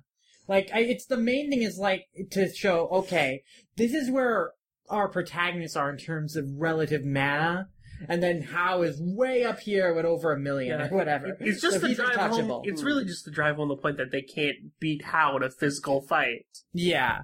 Yeah, I mean, and it's a shorthand because kids love being like, oh no, this one's got the bigger numbers, we should be scared. Yeah. Like, that works great for the younger readers. The problems come as with Dragon Ball, as with Name Your Poison here, is when nerds get older and they obsess over the stuff and go, oh no, it should be this way because this one's got this, so Goku could fart and destroy the planet and that's why he's better than Superman, you know, like...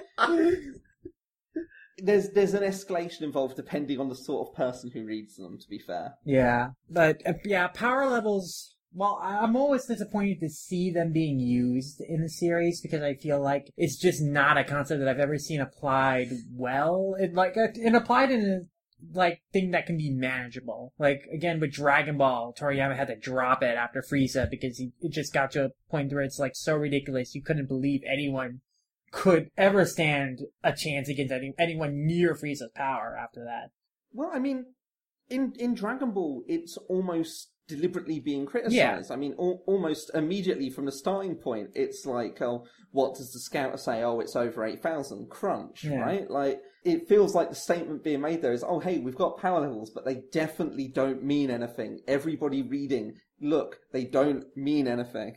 And that was a lesson nobody learned. Yeah. I mean, that's the thing with Dragon Ball, is that it was the villains who relied on power levels, and then the protagonists did not. And after a while, they realize, oh, hey, these are useless because literally they aren't telling us their actual power level. They can change it whenever they want. Yeah, because you can hide your power level, which is a phrase I try not to use much anymore because Nazis have gotten into saying it. Let's not think too much about that. But, power levels, ultimately kind of meaningless and a bit of a shame, but they serve their purpose for young readers. Yeah. I gave a thumbs up there, like you could see that. I don't know what I'm doing with my life. Yeah, we can totally see your thumbs up on this audio podcast. Well, I used Tokagero to make my thumb really big, so you could see I it. love around that the world, so you know? much. That was The great. Hitchhiker Oversoul. They were trying by having Tokagero give that giant thumbs up, and that the same guy comes to pick them up each time. It's amazing. But, and they do more with that with the anime because that storyline runs a little longer, so it's constant, the Tokagero thumb stuff. And actually, that's something to appreciate. We've not really talked about them much. The Oversoul designs, in both their mutability and how different they can look, and how they grow and change over time, it's completely fantastic. Like, the Tokagero thumb's, like, a really easy example. He just, like, put it into his sword to make a giant thumb, why not? But, like, more often than not, they slowly shift and change shape. Like, Horo starts off as a face on the bottom of his snowboard, then it becomes like he straps a snowboard to his arm and it's like a statue surrounding his arm. Like, there's a lot of interesting changes in these designs that are literally just a weapon or a power set. And they're probably one of the best things artistically in the series because of this. Mm-hmm. I mean, like, they're really visually distinct and interesting. I think Takei is just a great designer in general because he makes all these really unique and varied designs. And, like, the changes in the different forms of the Oversouls are all, like, they're it's a very clear progression in, like, how more complex they look. And, like, how more human-looking they look. Like, the first Oversoul Yo uses is just, like, this kind of, like, Bulky, like, big, ball, like, yeah, circle like bulky soul ball-like thing that's like got, supposed to be like a Midimaru's face that's like clamping down. But then you on compare the that sword. to, But say, then- like, the White Swan. Like, Yeah. it's a very sleek, kind of sharp design, and, like, Yo even explains, like, how it's supposed to be used for, like, more versatile, more precise movements, while still keeping, like, a more, like, fortified and, like, formidable offense. Mhm. Which is, like, really cool that it's, like, well thought out. And the fact that Takei, like, is able to change the Oversoul design so much throughout the series, like, Ren and Yo go through, like, so many different upgrades for their Oversoul, but each one feels special and it has, like, a purpose. Yeah, I mean, and he knows how to make a big impact too. Like, talking about that fight with the Iceman earlier, and like, that reveal of that giant sword that Yo has, and like, his new Oversoul. That was like a huge moment. That was incredible. One thing Takei also does really well is just his use of 2-page spreads. Like, and I think that's something he's even gotten better even over time in Neko Gahara, but just when he knows the perfect moment when to do a spread and when to really show the impact of what's going on in the action scenes. Absolutely, yeah. So I was nodding enthusiastically there. It's like, the double-page spreads are great. And that's what works so great for the reveal of Spirit of Sword, is that it's like this ridiculously huge sword that takes up like this big 2-page thing. And then, weirdly, that might be one of the Oversouls that's kind of a problem in its own form, because after that, you have the realization that actually that's probably a little bit too Yeah, it's gonna be hard to draw this. Or which again is what led to more changes in how they were designed. You see this with the original idea as to what happens when you fully master an Oversoul in the Ren Yo fight in like volume 7, is that the Oversoul just becomes the It literally ghost. it becomes a Amidala is literally just stand. coming- Yeah. It just becomes a stand. Which, a little bit too JoJo, but also I think didn't have that same impact. And then straight afterwards, you see he goes back to abstract ideas, and immediately it's just this much more interesting take on them. Mm-hmm. Here's another thing worth talking about, because I always feel that. How do you guys generally feel about how everything went with the X-Laws as an entity, but specifically with Lyserg?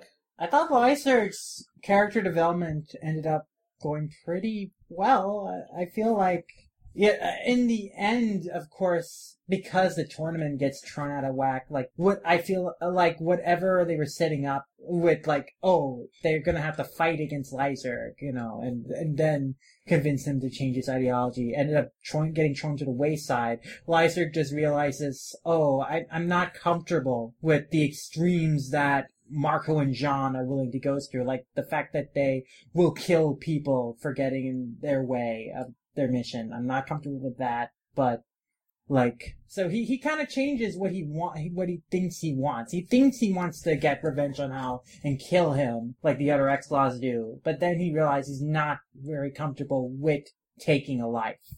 And I think that is a pretty powerful character arc that, you know, ties into the philosophy that Yo has, and that entire group ultimately has. The group of 5 that ultimately, you know, get the Great Spirits and confront Hal at the end of the series. Yeah, I think, like, one thing that I remember is, like, Lyserg really seems to hit hard when, Yo mentions, to, the kids who are using the golem that revenge is the answer. Like, revenge is, like, revenge will, death will just lead to more death. That really seems to hit him hard, and, like, he starts to think, is, like, killing Hal really gonna fix anything? It's not gonna bring my parents back. It won't make me happy. Like, what's the point in it? Yeah, I mean, when Lyserg attacked, so after Horohoro's fight with, like, Big Guy Bill in Block and Mire, Yeah. you know, he brutally beat up Big Guy Bill. And then, like, the other members of Hal's group try and get revenge on him, and, like,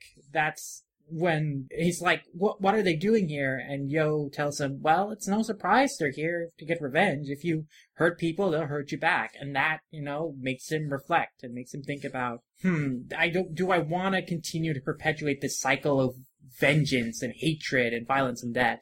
Yeah. Like, that's, to me, that's like one of the big core teams of Shaman King, and one of the big themes that I found really compelling. This idea of this cycle of violence that, you know, hurting people will cause pain back to you in turn, and how that affects each of the characters, how that's reflected in a lot of different characters. And ultimately they make the decision not to continue that cycle of hatred and violence, but find forgiveness and find peace. Yeah, like, we also see this with Jan and Marco as well. Like, after it's, like, the truth of the X-Laws is revealed, they kind of really reflect on what they've done. Like, Jan is, like, very kind of disturbed in a way that she killed people for this kind of false ideology. Yeah, I mean, what John taught she was a complete lie fabricated by Marco. She wasn't like some holy maiden that was given like divine power. It was like she was,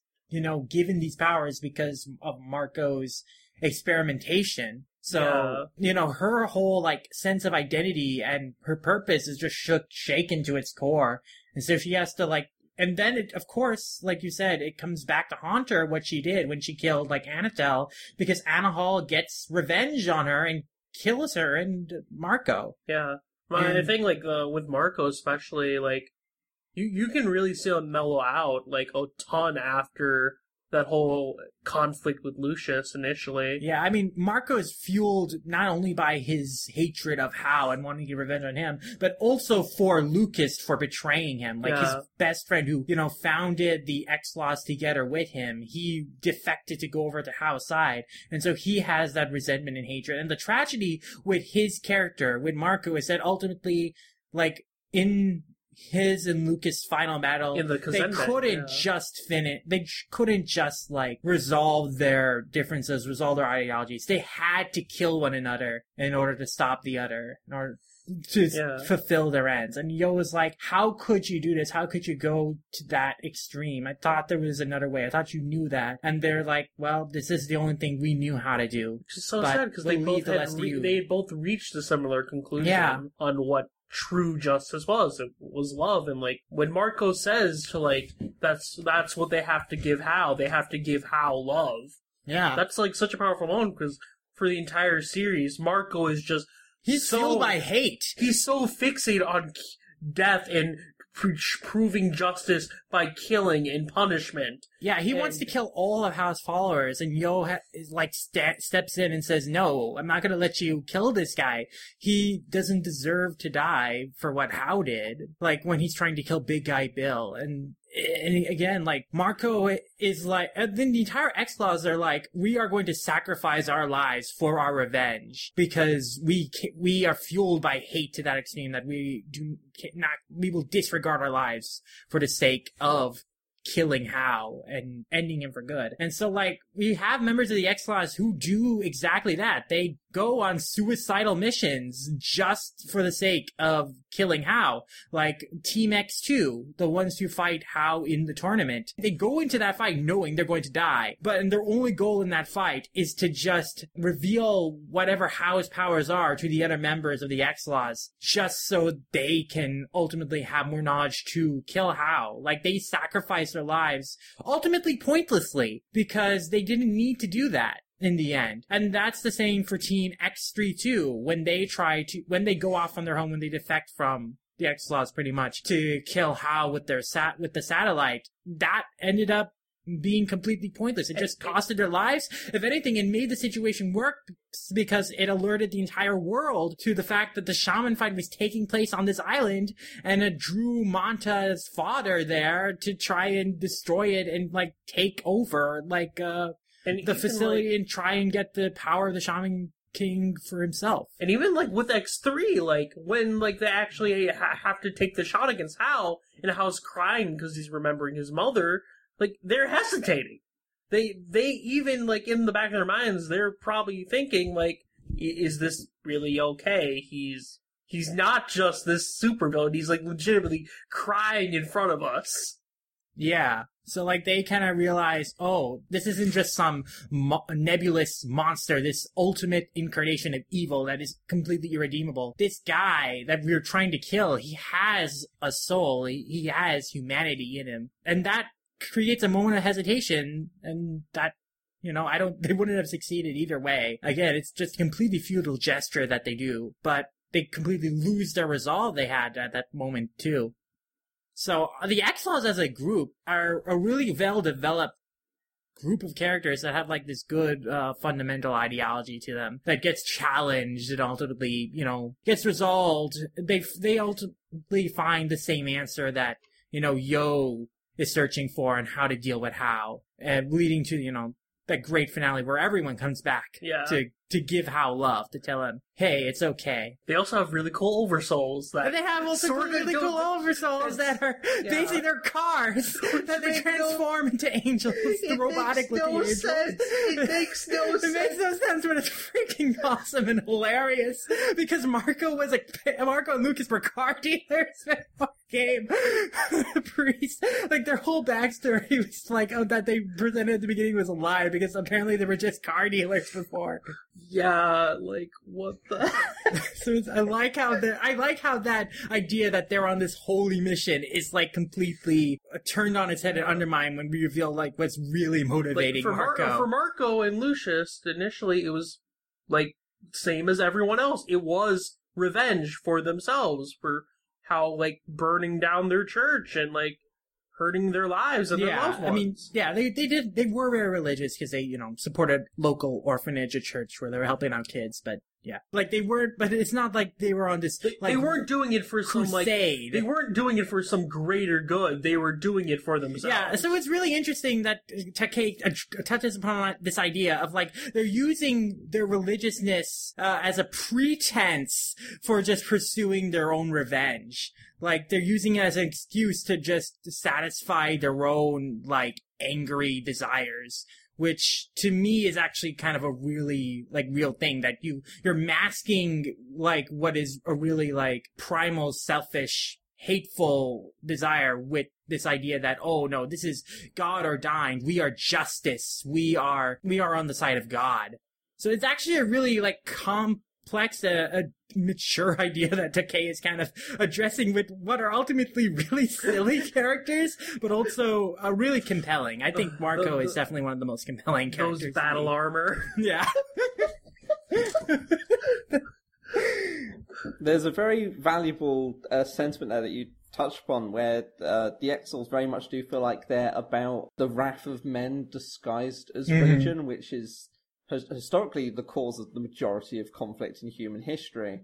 And it fits very neatly with Shaman King and Takai's like very pacifist message. Like it uses force, excessive force, frequently, but it's about trying to head to a world where people can be at peace. And that recurs later, like the whole thing with Death Zero and Shaman King Flowers that comes up down the line is very much about Hannah getting a spirit who is like a gun-wielding fighter jet pilot. Like there's something to be said for, I mean, he was a kamikaze pilot, I don't know why I said fighter jet. And which in turn says something about pacifism, that it's saying something about the Japanese people who threw their lives away in the name of global conflict, like literally threw their lives away as their attack strategy.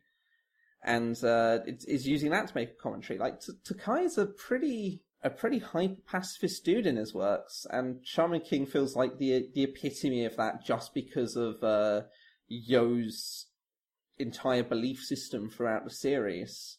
I think that's what makes Shaman King really resonate with me, because I really, really empathize and relate to that ideology of Takai's, that pacifistic ideology, that idea that, you know, this, again, like, that line that just, to me, just stuck with me, like, hate breeds more hate. If you hurt people, they'll hurt you back. Like, yeah, that just really connects with me, and I really like how Takei uses these different factions of characters to explore that idea.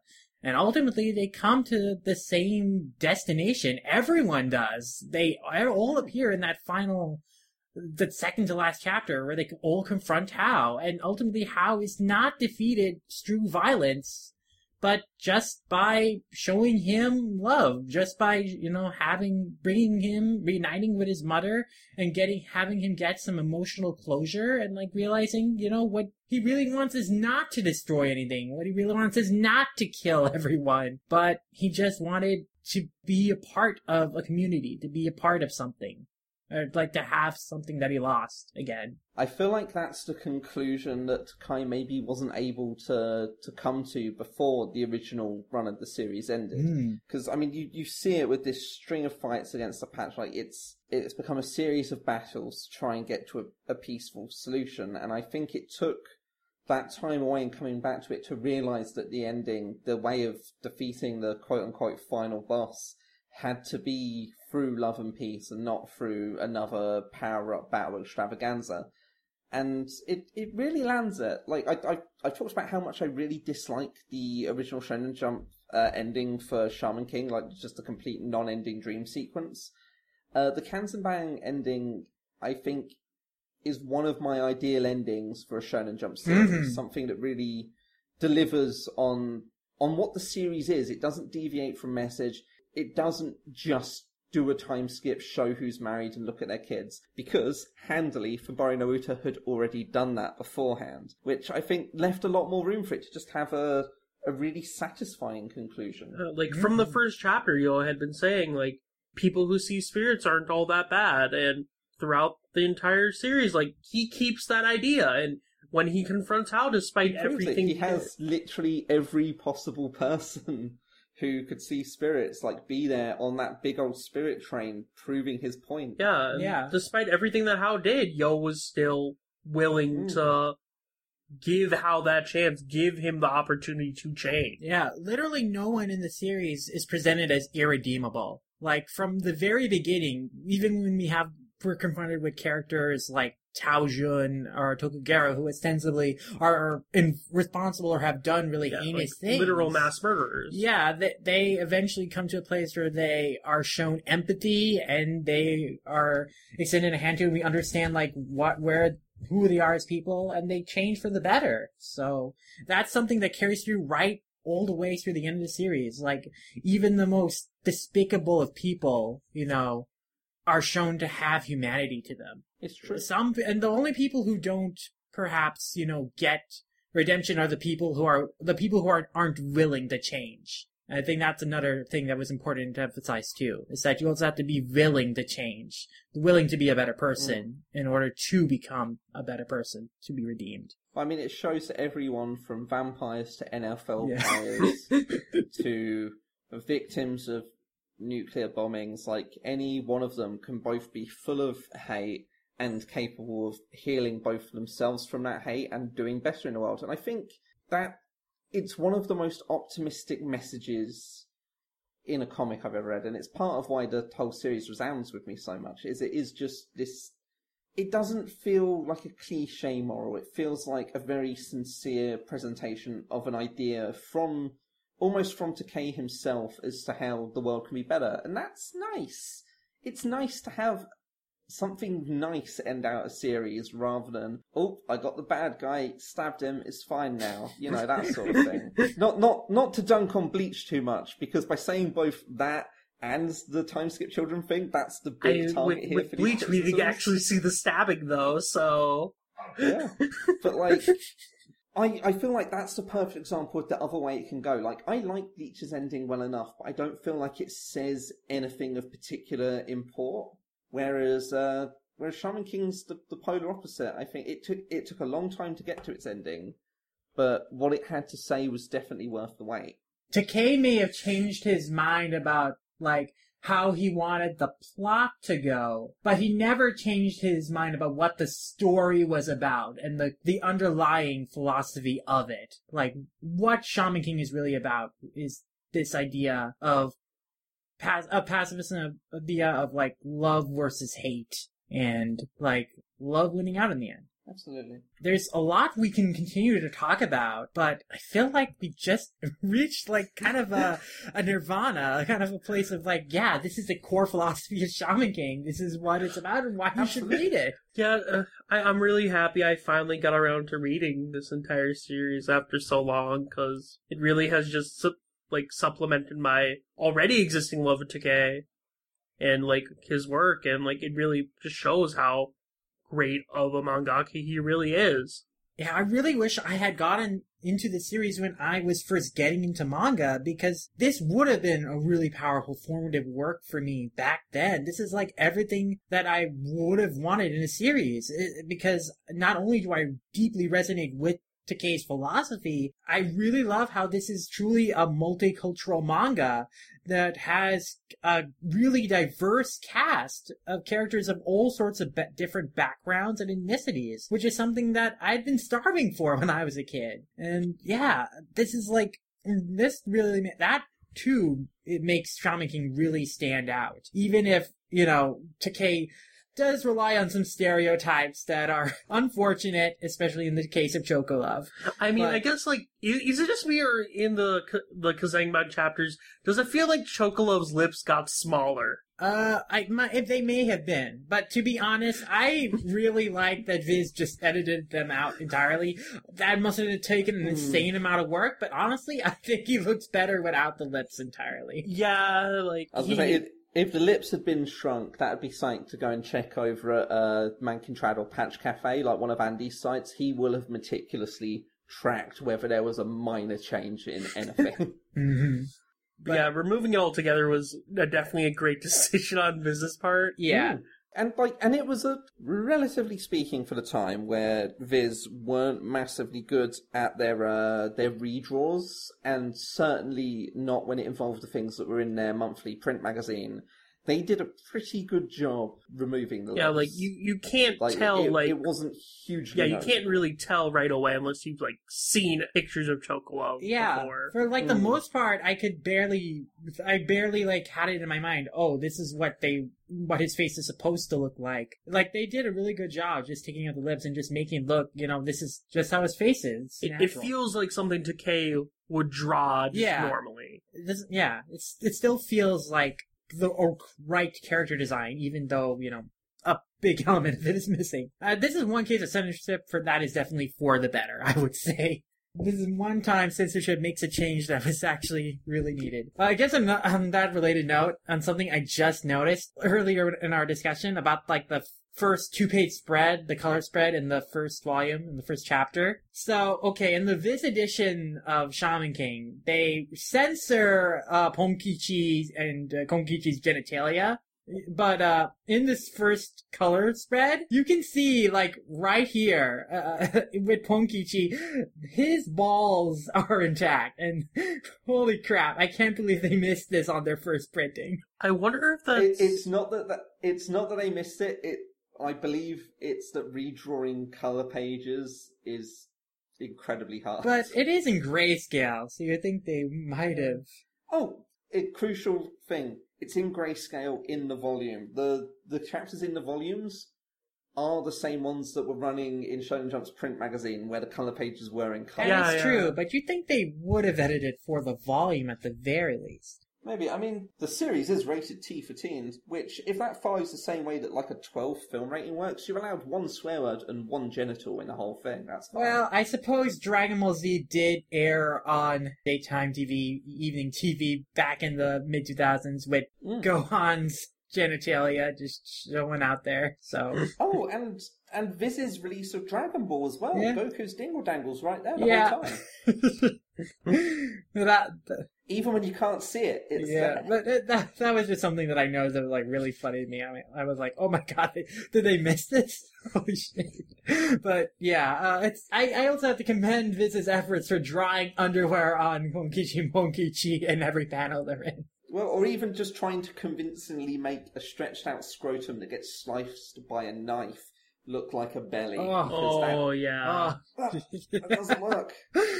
But again, let's take a second to appreciate that what Takai got to draw in Shaman King at one point is a giant pair of testicles getting sliced open, and you just think to yourself, that's kind of beautiful in a way. That he got to do this in a teen magazine, like, without the same level of controversy that something like Jungle King Tarchan got with Tarchan swinging off his dick everywhere and pulling his nuts Takei's out. true legacy in Shonen Jump. Getting ball sacks cut. He got away with that ball sack cut. No one else has ever dared. Oh boy. They didn't have the skill. They didn't have the willpower. I don't think I've left us a good escape from this subject. No, it's like Takei, that's what makes Shaman King so great, is that Takei has this really mature, awesome, really thoughtful philosophy, but he also draws like most crazy shit, like those crazy Ren and Stimpy inspired Tanuki and Fox spirits, and of course the golem, which is very clearly an Evangelion. I think in a weird way, I try and embody Shaman King in my very own life, which is actually very much a sort of just actually learning lessons from it, but I'm going to make it sound really flouncy. I try to be empathetic and peaceful and caring and listen to problems and be outspoken on what's wrong, but I will also be really horny on Maine all the time. Oh my god. Funny enough, I don't think Shaman King is one of the more fan-servicey series, though. Like, I can't think of... Oh, no, it's rude. Oh, it's crude. Rather than yeah, it's very crude at times. It has some schlocky humor. Yeah, I think that's the thing. Like, I mean, it's if you couldn't tell, Tamao's spirits, you know, they might be a ball sack and a penis on a fox and Tanuki. They are also Ren and Stimpy. And are, by default, better than Ren and Stimpy, because Takai's not been involved in any awkward controversies yet. Yeah. So, you know. Remake of Ren and Stimpy, but with Ponkichi and Konkichi. I'd watch it. Yeah. I would absolutely, like, be into that. It would certainly wash away the bad taste of Ren and Stimpy. Mm-hmm. So I'm just saying, animation studios, forget doing an anime of Flowers, a remake of Shaman King as an anime. Don't do anything like that. Do Pionkichi, and it's really hard for me to remember both of their names. Pionkichi and Konkichi. Konkichi. It's any name where there's a rhyming structure like that. My brain immediately goes, you said one, you can't say the other. I can remember their names because I know just from Pompoko that that's like something associated with Tanuki that's like the sound of their beating their bellies, and then Kun is a word for fox. So that's how I remember their names. But yeah. God, Shaman King's real good, Yeah. guys. I feel like the sour note of Shaman King, it has to be addressed at this moment in time. Because it's changed hands from Shueisha to Kodansha, there is currently no available English release of it. You might be able to track down print volumes for the first 32, like the original run that Viz did. Yeah.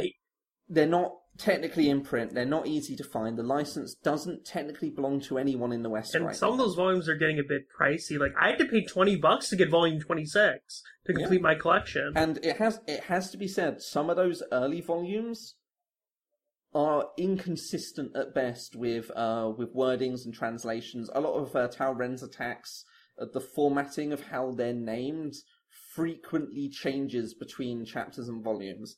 But if you can find them, it's worth finding them. Like, if you've heard us gab on about Shaman King for the last, like, hour, 2 hours, however long we've been doing this, we've been doing this for a little while. Like, the main thing I want to take away is that Shaman King is every bit as good as it sounds. It's a little wonky, it's a little sloppy, but in turn, I think that makes it one of the most perfect examples of how weekly publication can work. It makes it exciting and fresh every step of the way. Like, there's a lot of things to love, and hopefully there's a chance that Kodansha USA will take a chance on doing a Ravemaster style reprint, or if not that, to do a new translation for the new editions. That would be lovely too. I'm not crossing my fingers. I'm hopeful, but we'll see. That's beautifully put, Maxie. And yes, hopefully we will get a re-release of Shaman King by Kodansha USA sometime down the line. Yeah. And one that includes the proper ending as shown in the Kanzen Bangs. They better have the proper ending. Yes. I mean, which is why I want them to do these new re-releases, because we're up to volume 25 with the Japanese re-releases now, which have a lovely English logo, which feels like it's begging to be released. I think in they'd English, have right? to do that release too, because that's the only release that's under Kodansha so far. Technically, they own the rights to all the earlier. Yeah, releases, they are They're printing they're those just though in doing- Japan. So would they even let Kodansha USA take that old 32 volume release and re-release that? They would be able to let them. Whether they should let them is another matter. Branding's important, Yeah. so it's difficult. Regardless, they probably want to use the newest release. Yeah. And it would be nice. It'd be nice if they did, because again, it's up to volume 25 now. They're doing 5 volumes a month in Japan. They're including all of the short bonus stories, the remix tracks from the Bunkerban editions. They are going to include all the Kanzenban chapters, both the extra ones for Marco and then Thingy, and the actual ending, which is nice. It completely messes with the chapter orders, but it's fine because, honestly, vital additions to the story. And it would make sense. Shaman King never sold hugely well for Viz, but it sold well enough for them to finish it, and I feel like that's probably worth taking a punt on. Ravemaster didn't sell bucket loads, but it sold all right for Tokyo. I mean, considering Pop. all the weird licenses Kodansha USA has done, I'd say it's definitely more than possible. Like, freaking Beck in 7 Shakespeares is like... They're doing Beck, Yeah. aren't they? Isn't that the craziest thing? If you turned around... I own 3 volumes of it, it's not a surprise to me. But if you turned around to me earlier this year and said, Kodansha are going to start re-releasing Beck, immediately re-release all the Tokyo Pop volumes, and then they're going to finish the rest of the series, I would have laughed in your face. They're capable of doing... They can do anything. If they can re-release Beck... then they could bloody well do Shaman King. Yeah, I was more surprised by the fact that, like, his other series, 7 Shakespeare's, they released all the first series of that at once. Like, all 6 volumes, and they're catching up to the Japanese release of a series that, basically no one's heard of in the US. Which is so weird. Which is a beautiful thing. And I mean, we'll come down to my thoughts as to how this should be done when we get to questions in a bit. But, you know, I think there's ways you can make it work. Yeah. I think we can move on to questions, because while we could probably go on for Shaman King for another 2 hours, I think we reached a good place for it, and we can use these questions to kind of wrap up on our thoughts on the series. Now, I'd like to have our first question we address be from Reddit. We've got one question from there, from Andy Sislens, who asks, across all the releases, which is your favorite manga cover art? Ooh, that's a very good question. Again, for those who don't know, if you're interested in Shaman King and you want to learn more about it, Andy's Islands, his websites, Mankin Trad and Patch Cafe, are the most comprehensive fan sites you'll ever find in your life. Highly recommended. But the actual question, oh god, my dog farted. It's horrible. Oh, that's not my answer. Sorry, I got distracted. He sat by my feet and he's clearly eating something bad. It would probably be either volume 16, which is the return to, well, it's the first step into these full colour covers where they're like really bright and lively, with just Yo on it with a lot of negative yellow space.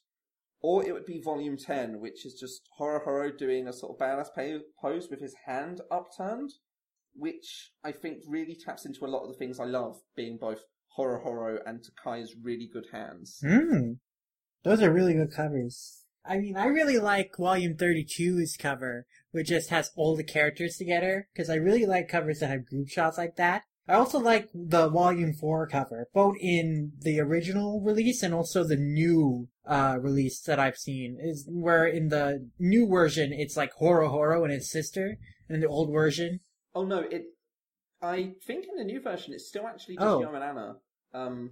It looks a lot like it because there's a small increase in homogeneity. I might be wrong. I am looking it up on eBook Japan right now. Yeah, I'm pretty sure it's still Yo and Anna, because it's just the hair colors are a bit different, because I think in the redraws, they do have Yo's hair match, like, have like a slight like highlight of the logo's color for the volume.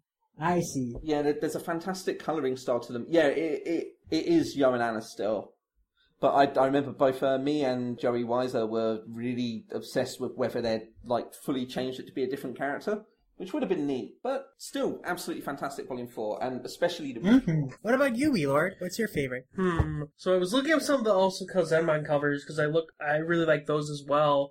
I guess my favorite one of the original Tankobons would be the final volume cover, because I just love all the characters on there, and just like they all are kind of just like all gathered together, and it's kind of cute and nice. But I'd say aside from that, my other favorite would be the volume 18. Oh, that looks cover, nice. which is the Hanagumi drawn in like Decay's more recentish style, which is just like looks beautiful. Oh yeah, that's cool. Have you seen how the Kanzenban covers actually work as well? I have not. So like, this is actually really fascinating. I feel like you don't really get the gist of it when you're just seeing them as a picture. There's an oversoul layer on top of the cover, so you see how like the translucent elements, the actual oversouls themselves, right?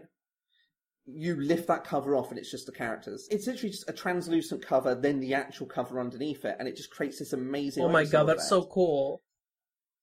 It's amazing. I feel like it's one of those things that doesn't really get noticed enough because very few people in the West got the Kanzenbans. I mean, why would they? You know, Viz was still releasing stuff back then. But man, they were like the coolest thing. I remember seeing it in action for Volume 1 with like Amidamari being peeled off of Yo's hand, I think, for the Kanzenbans. It blew me away because it's such a natural little design thing. Let me look at some of these Kanzenban covers. Man, his art style for these covers are really, really good. Yeah, like, Takei is an artist who really has just evolved rapidly over time. Oh man, this Volume 6 cover with Tamao and Punkiji Konkuji is actually super cool. Yeah, right? Like, which seems kind of strange to say for Pyeongkichi and Konkuchi, they look right? actually like, kind of badass here. Yeah. But the Kanzenban covers are great. The only thing I'm not really hot on them is the digital colouring he was using at the time. You see it with Ultimo and Jumbo as well, which were coming out around the same point.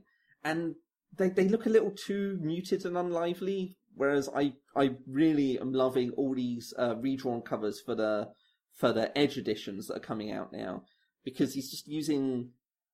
I know, it almost looks like a brush effect. I'm not even sure how to describe it, but the colours are gorgeous. Yeah, on them like now. I always had issues with like the Ultimo covers because a lot of them they look good, but they don't really have the same impact that is Shaman King or his Neko Gahara covers really have. Like one I really recommend is volume 3. I never much cared for that cover on the original run, especially in the Japanese one where the colours printed out weirdly dark. But the redrawn one of it is so vibrant and interesting, and really highlights the religious outfit, the cultural outfitting he's wearing there, and it's absolutely brilliant. Yeah, I mean, there's some really cool covers, past and present. I mean, even Flowers had some nice covers. They were just character-focused ones, but they felt in the spirit of the original Shaman King covers, but with a white background instead of the original black background. And that was nice. Mm-hmm. You can't go wrong with Shaman King. Genuinely, every single run it's had, every sequel it's had, the covers are good. Takai he's probably a better illustrator than he is an actual comic artist. And that's saying a lot because he's a pretty good comic artist. Again, I think he's an amazing designer. Mm. But we also have some more questions from Reddit from Bomber J16, who has a few questions for us here. His first question is, what characters do you find the most interesting in terms of personality and or the culture he represents?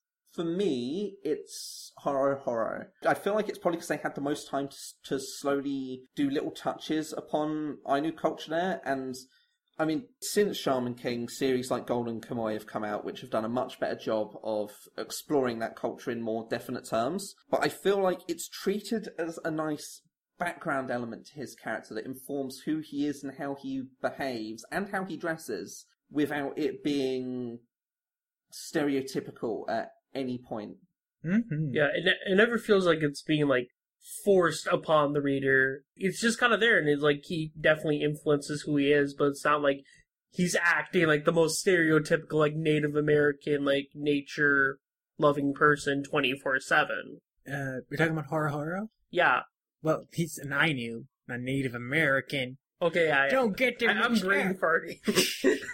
But yeah, I mean, Yeah. Speaking of in terms of cultures that I found really interesting, I mean, I really liked the Patch Tribe. I remember in your original review in Fresh After Victory, Maxie, you found that, like, some elements about Takai presented them in terms of, like, you know, they're selling trinkets on the streets and stuff kind of to support their living. Some of them is relying on stereotypes, but in general, I thought that their culture was deeply fascinating, and Takai did really respect it and do a lot of research in order to depict a fictionalized Native American tribe, you know, really well. And in general, it was really cool to see Native American characters have such a prominent role in a manga, or really any piece of fiction aimed towards children in general. It's quite rare. Especially, like, characters like Silva, because Silva has, like, such a strong presence in that first half of the series. He's like a mentor figure to Yo. Yeah, and he really kind of, he's a very, like, relatable character. He's very down to earth, and he's just, like, treated like your normal person. He's not overly stereotyped, and he's just, like, a great character in his own right. Yeah, like, I can't fully remember how I originally talked about the patch back on my old episode of Friendship Effort Victory, but I largely stand by the statement that they're kind of problematic in their presentation, but crucially, it's not a negative presentation.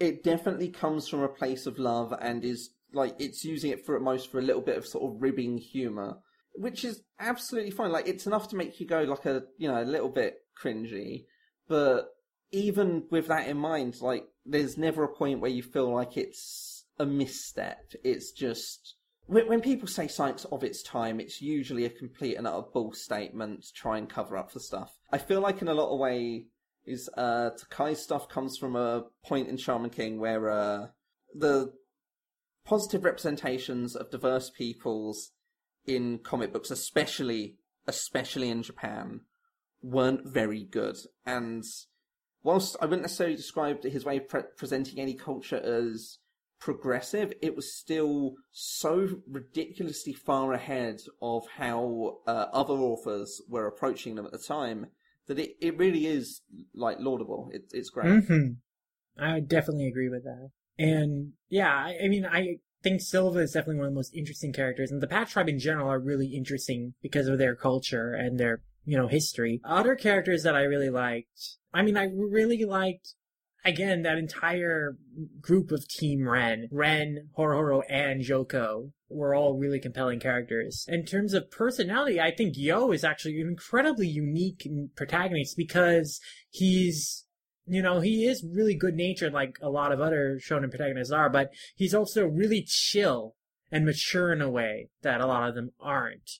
And I think that laid-back nature of his, that fact that he's not so overly excitable or gets like so easily flustered and worked up about stuff, makes him a unique presence, especially makes him stand out compared to characters like Luffy or Naruto, especially like young Naruto. Absolutely. Well, he's kind of great as a protagonist because he's laid back to a fault to the point where the focus spreads across to other characters. But that works really well for a series that's as ensemble based as this one is. Yeah. And then again, like we mentioned before, Anna is an incredibly great character. Yeah, that can't be said enough. Like I'll say any amount of characters are my actual favorites. Anna is hands down the best. Agreed. And his second question is, what do you think stands out the most in Shaman King compared to other shonen? And I think for me, it goes back to what we've been talking about, that, Takei has this really, strong ideology of pacifism that he carries throughout the entire course of the series, and he never loses focus on that. Everything is in the series, every character, every, story ties into that in some way. And I think that's what makes it so unique, is that he has this consistent focus that, ties everything together, even the most disparate of elements and ideas. Yeah, having your final battle being based around pacifism is such about the pacifism topic. Yeah, so on the topic of just the Takei's ideas of pacifism, having your final battle be based around a peaceful conflict is such a ballsy thing, I feel, for a shonen battle manga of all things. Mm-hmm. The only other example I can think of that is Magi, because Magi's final battle was based around political ideologies and all that stuff. Mm-hmm. But it's such a unique thing to do, and to really stick to that message the entire way through. I guess to make another Shonen Jump comparison, Naruto always had the kind of idea of people can change and stuff, but even it kind of fell back onto more of you have to fight to solve conflicts, while Shaman King stuck to its guns and it didn't change those ideas. Yeah. I feel like Naruto's comparison is particularly apt because it kind of comes to the ideas frequently of, hey, maybe ninja are a thing that either need massive reform or to not exist, and then it turns around and says, yeah, but look at these cool jutsus I can do. I know, all the evil in the world can be tied back into this one big bad guy who's responsible for all the bad in the world. It was too convenient for the purposes of having your cake and eating it. Whereas I think Shaman King never compromises, for better or worse, on its message. Yeah, there are definitely things Shaman King could have done better in setting up maybe its ending, maybe developing Hao's more, I guess, subtle sides to his character, even though it already did pretty great, but maybe pushing that more. But even then, the fact that it sticks to those ideas the entire way through is an accomplishment of its own. Mm-hmm. And what about you, Maxie? What do you think stands out the most about Shaman King? I'm largely in agreement with the both of you, but it's not just a message, it's the way it balances warmth and humour without it being madcap humour. And very serious, dark content, I feel was handled really well. There are some points where it's a little wobbly. Let's say the fight against Faust, I think, might whiplash a bit too often between here's a joke and here's people getting physically maimed.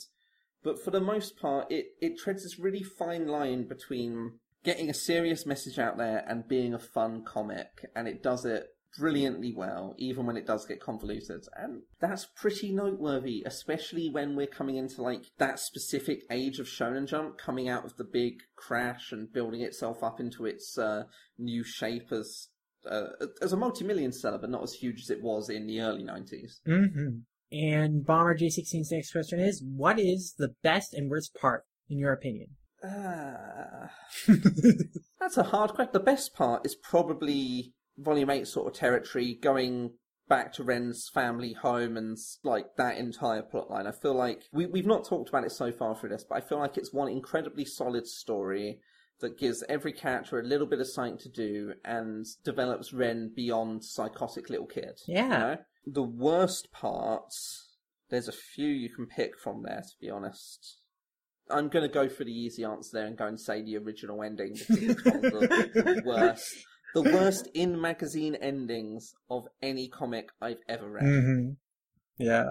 And you, Wheelord? I guess for best part, it's probably a tie between the first battle between Marco and Lucius, just because of how wild it is, and then the reveal of like angels being freaking cars and stuff. I think his worst part, I would say the magazine ending, but since Maxie already said that, I'd say maybe the one fight with the Dracula dude. Oh, the Ryu versus Boris? Yeah, like there are parts of that fight that I enjoy, but at the same time, I just felt like it wasn't that interesting. You know what? When you think about it, it's like Ryu's last like focal fight in the series. Like he doesn't really get like a big fight after that. Well, no, Ryu versus Led is a fight, but he doesn't win that.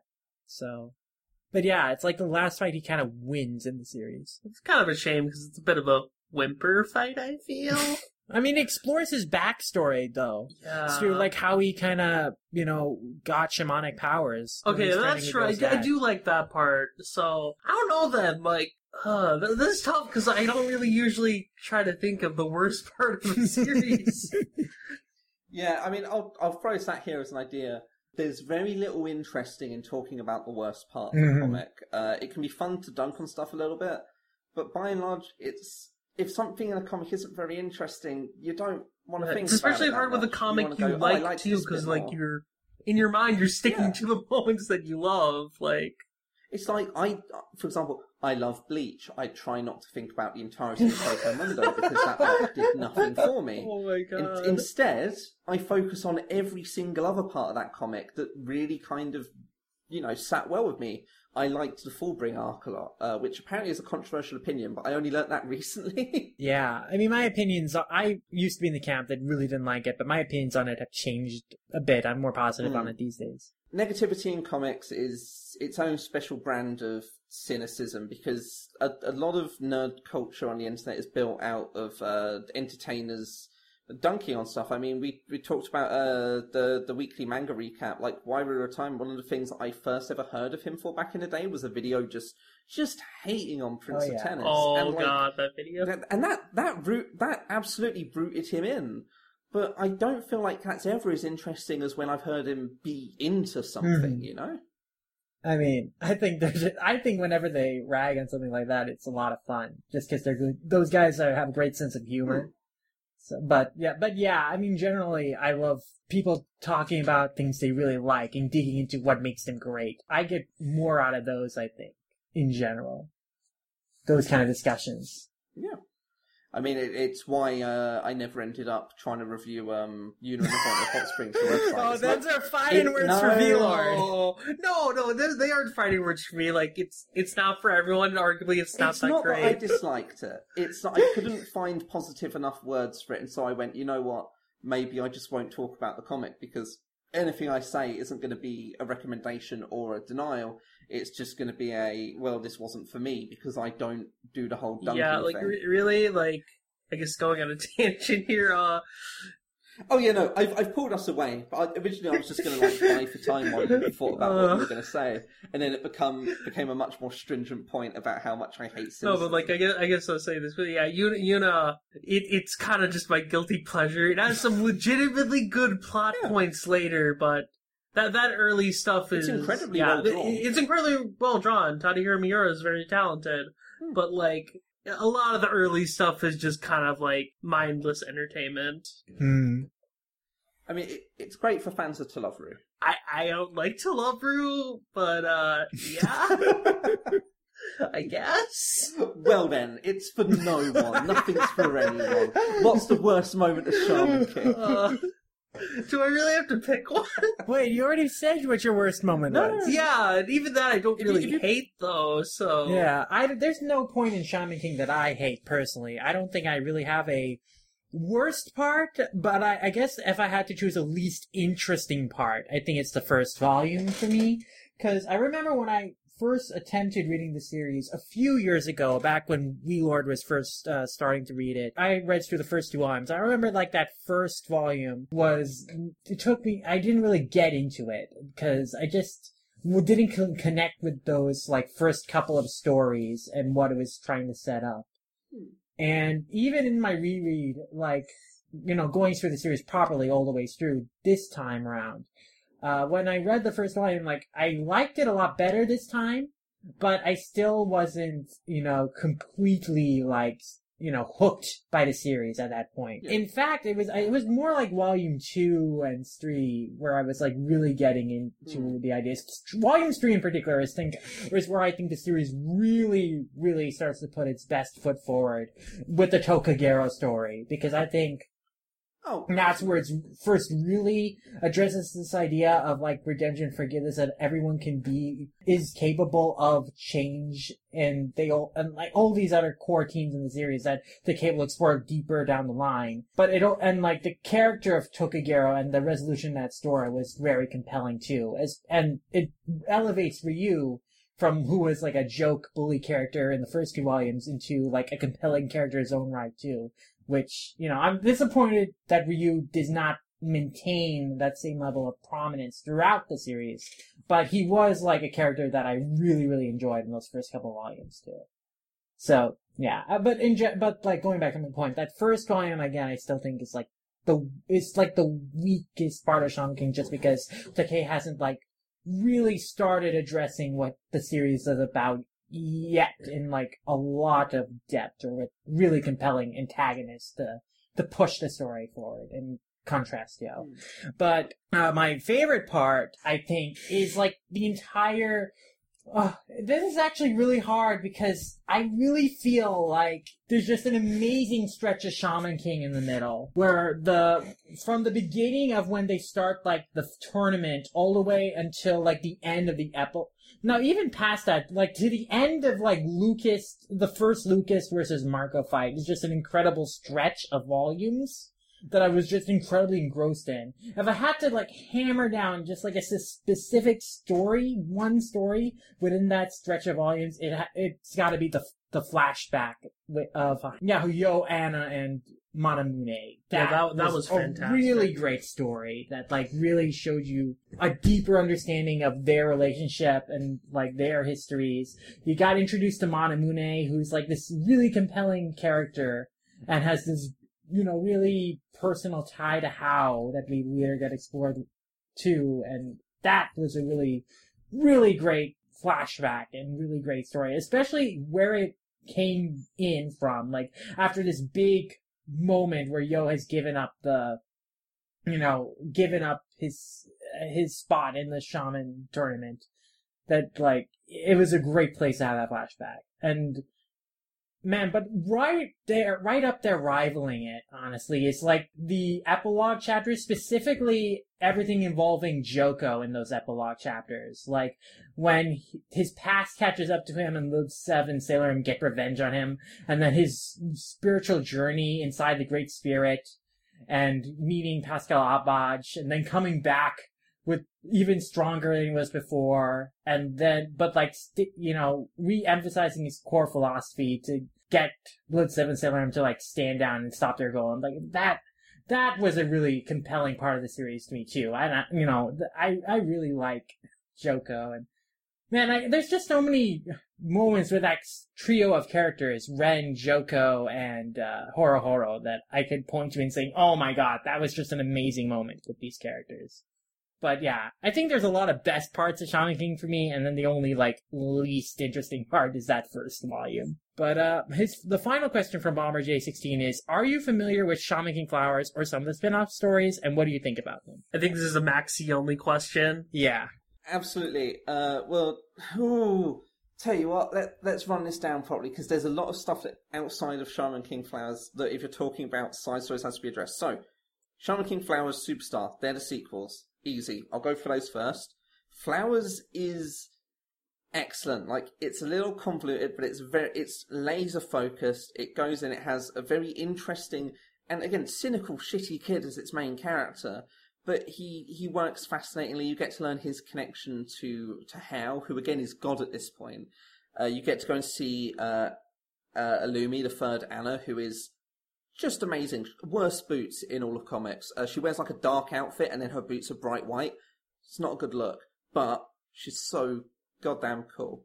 Like, that's absolutely amazing. The Death Zero stuff, as much as it's still not actually ended, I think has been a really good examination of war and of conflict that I think deserves to be seen by more people than it can be right now, because the amount of people who can see it is technically zero, no matter what anyone on Twitter would like to let me know after this, because don't.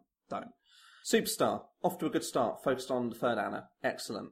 Shaman King Zero, 6 prequel standalone chapters about the main characters before the start of the series. It's pretty good. It doesn't feel massively necessary, but it definitely helps you understand more about the characters, who are already pretty open books.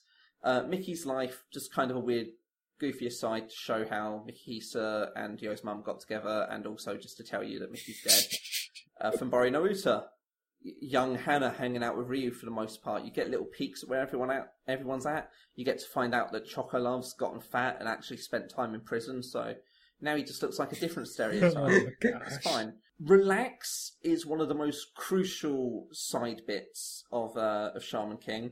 It's a one-shot that's literally just Hal going around gathering his followers, and I think it gives you a much better understanding of what could bring together this team of flawed and quite twisted people, but who are ultimately not bad people. And I think that's great. That's amazing. Mappadoji, which is set 1,000 years before the start of the series, it tells you about Hal's original life. It's a little bit messy, kind of interesting. You basically get to learn that a demon who looks like Terriermon from Digimon is partially responsible for Hal being how he is, and that's interesting. I like it. Finally, there's the new spin-off that's focused on Taojun and Horo at the moment, which actually feels like the best continuation of Shaman King since its original ending, despite not having anything to do with Yo. It's both Taojun and Horo feel like the same characters almost 2 decades on. They're definitely those same people. You see, by hearing more from Horo and employees of Tao Ren's, you get to learn more about how Ren's grown as a person, and like considering there's tragedy in his life now with Jean being dead, like how he's still fighting to make the world a better place, which I think's much more in the spirit of Shaman King's ultimate message than either Flowers or the Superstar are at the moment, but time will tell. Is there anything else left? I think that's covered most of them. Oh no, there's a weird one-shot that ran in Jump Square called Yahabe that didn't seem like it had anything to do with Shaman King. It was just about like a boy at school and a strange, mysterious pyramid with arms and legs. Looks a bit like that one guy in a hat from Gravity Falls, like having an adventure with these cards that basically allow you to twist the rules of the world. Turns out he's actually a very crucial villain to Shaman King, Flowers, and Superstar, to the point that this goofy little pyramid mascot is actually the previous Shaman King. What the heck? It's so bizarre, and it does connect it to the one member of the Egyptian team who was like wearing a giant pyramid. Oh my! Which it is really neat in a way. Like, I can't believe it connects that. It doesn't connect it as much as you'd think, but it's still like, wow, so that's the majority of all the spin-offs and sequels that connect to it. The best of them is the new one starring Taojun. Taojun and Horo is an interesting pair. I never thought those characters would headline a series together. Yeah, I honestly, until I read it, I was only aware that it was a series about Taojun. And then I started reading it, and the first half of the chapter, if not more of it, is pretty much just Horo, and I was like, this is different to what I expected. But it's really good, and it's the only one of these sequels and spin-offs that isn't actually drawn by Takai, but the artist who's doing it, their style feels very in line with Takai, and if anything, actually more like his older style towards the end of Shaman King than Takai's current post-Ultimo style is now, which is a weird feeling. Mm-hmm. Did that answer the question? What's the question? I kind of went off on one for a bit. Oh, the question was just, have you read the spin-offs? Oh, the answer is yes. I Originally I was intent on not actually getting Shonen Magazine Edge because it's big. It's about the same size as Jump Giga, like 600, 700 pages. But it's pricier than a volume of manga, which isn't that pricey. It's like £4 or £5. But in my head, I decided that was too much just for Shaman King. And turns out I was wrong. Shame on you, actually Maxi. Perfectly. It's a really good amount of money to pay for more Shaman King, because Shaman King is great. And that does it for our questions on Reddit. Thank you, Andy Silence and Bomber J16, though Andy has a question he asked us over on Twitter as well. And maybe we can start with that one first. Now that it's switched publishers, how should it get released in English? We've never gotten the true ending or Zero of Flowers, but asking new fans to start at 35 plus 2 plus 6 plus ongoing series is a tall ask. See, so I was thinking about this earlier, and I avoided saying too much on it because I wanted us to actually get to this question, and I think the best answer is to start with Flowers, and when you're through that, start simul-publishing the Superstar. Because as it goes, like, Flowers is a sequel, and you need to know a couple of things from the complete ending of Shaman King, but it works. It's absolutely fine as it is. And now that Superstar's not leaving it on a crappy cliffhanger, I think it would get people in. You know, people are more likely to go, oh, something I've never read before, or have only read through whatever other means in the world, over going, oh, the thing that I may have bought some of before and now it's gone. You know? I mean, how do you guys feel about it? How would you, if you were to have Shaman King stuff released today for you, where would you want them to begin? I think they should just begin at the beginning with the original series and release all of that all the way through, and then move on to the sequels and spin-offs, which I guess they could release those simultaneously, since it seems like the linearity of them is not necessarily as important because they all take place during different points in the series.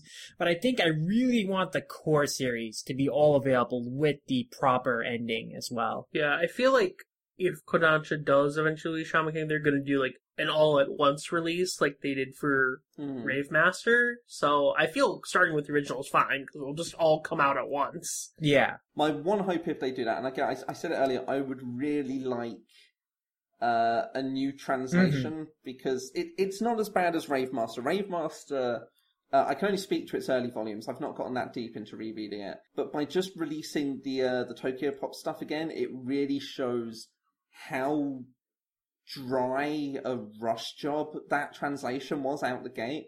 Like, it doesn't read like people talk, and that was really frustrating with the Rave Master re-release. Shaman King's translation is better than that, but again, if they just did a new one just to smooth over the cracks, create a proper sense of continuity through like ability names and stuff throughout the series, that'd be nice. You were saying about them releasing simultaneously, and you made me think about Tolovru again and how Seven Seas are handling that, where they're releasing Darkness at the same time. And I think that would kind of work, because that's a lot of Shaman King. That's 43 volumes, roughly, depending. Like, it would take a while to get through. And people, even if they did like a monthly release of one volume, people could lose interest. And realistically, they'd probably release it more like how they do Ace of the Diamond, which is a volume every... I think it's every month. Is it every month? I think so now. God, if that's the case, I'm very far behind on Ace of the Diamond. But like, Ace of the Diamond's a weird one as well, because that's got a sequel series, and it's going to take them a long time to get there, and when they do get there, there might not be a large enough audience to make it worthwhile for them. So I worry about taking too long to retread familiar territory. But yeah, I think in general, I just want Shaman King to be released in any form in English. Just Shaman King being back in English at all would be something. Because, I mean, the alternative... No, because even the anime, you can't. No, it can't. That. Like, there's English language Shaman King's dead in the water right now, and that feels wrong for something that, you know, it was third string at best behind like Naruto and One Piece, but it was still a cool part of the manga boom in the 90s, you know. And I think it's deserving to keep around, to be available for people to read it. So I hope Kodansha does make it available for us again. On the bright Very side, it soon. has a better chance than Ultimo. Poor Ultimo. That is perhaps probably true. Some things are best left out. Maybe. We'll just re-release the middle part of Ultimo and forget about the ending and the beginning weird stuff. Just the happy middle times where everything seems like it's going to be the greatest series ever made. But to continue on the trend of questions about Shaman King and its sequels, or specifically Shaman King sequels, Homui EXE asks, do you think Takei will ever follow up on Shaman King Flowers? And the answer there is yes, he is right now, every month. Yeah.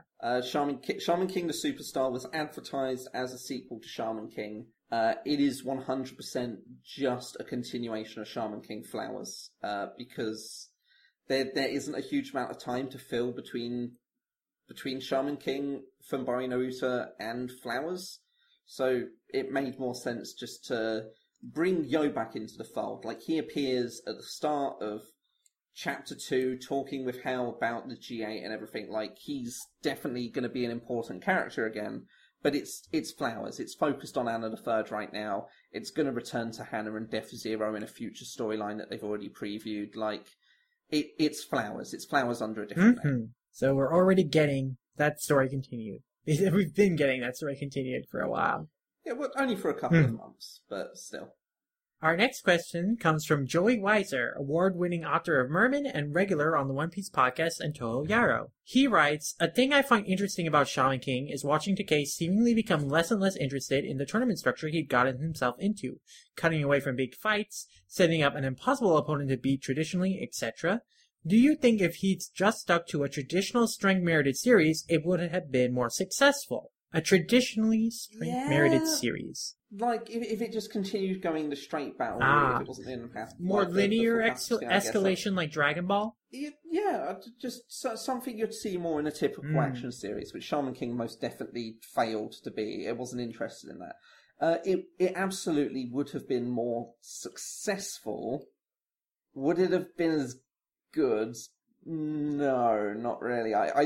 I don't think that would have played to the strengths of the series. I think that would have played well to the audience reading the magazine it was in. Yeah, if Takei had leaned more towards just like straight up tournament battles and keeping that up, I think a lot of readers who are looking for that would have definitely stuck around, but at the same time I feel like it would taint the ideas and the themes that the series had been setting up. Yeah, and I think it would have killed the pacing too, because one thing I found really compelling about Shaman King, or at least one thing that was really great quality about it, is that it's a really fast and addicting read because something is always happening, and it just reads really fast, and it's just like moves at a lightning pace. But also, like, if you did just the tournament for most of that series, you feel like you're stuck in one place for a long time, and that becomes less interesting. And this is especially a case when you're reading something weekly, like if you're stuck in an arc or like a particular conflict for a long period of time,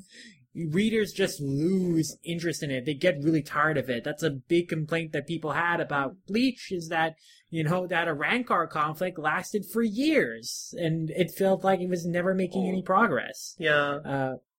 Or even the Great Ninja War in Naruto, like, it still did massively successful because it's Naruto, right? But like, you could vocally hear people going on about how they were just getting exhausted of the storyline. Yeah, plus like with Shaman King, it's already a competition, so you're having a competition within the competition. Yeah. So is there really a point in that, like, keeping that up? And I feel like a battle tournament was pretty ill suited to the prospect of finding a new Shaman King, because I don't feel like the way of deciding who would rule a new world would be everyone fighting to the death or near death, I don't know if that was an oversight on Takai's part, or if he, wanted to make a point about it at the time, but, I mean, non-traditional strength is the name of the game for Shaman King, even in a more traditional battle, like I was saying about Horo versus Rock and Maya, right?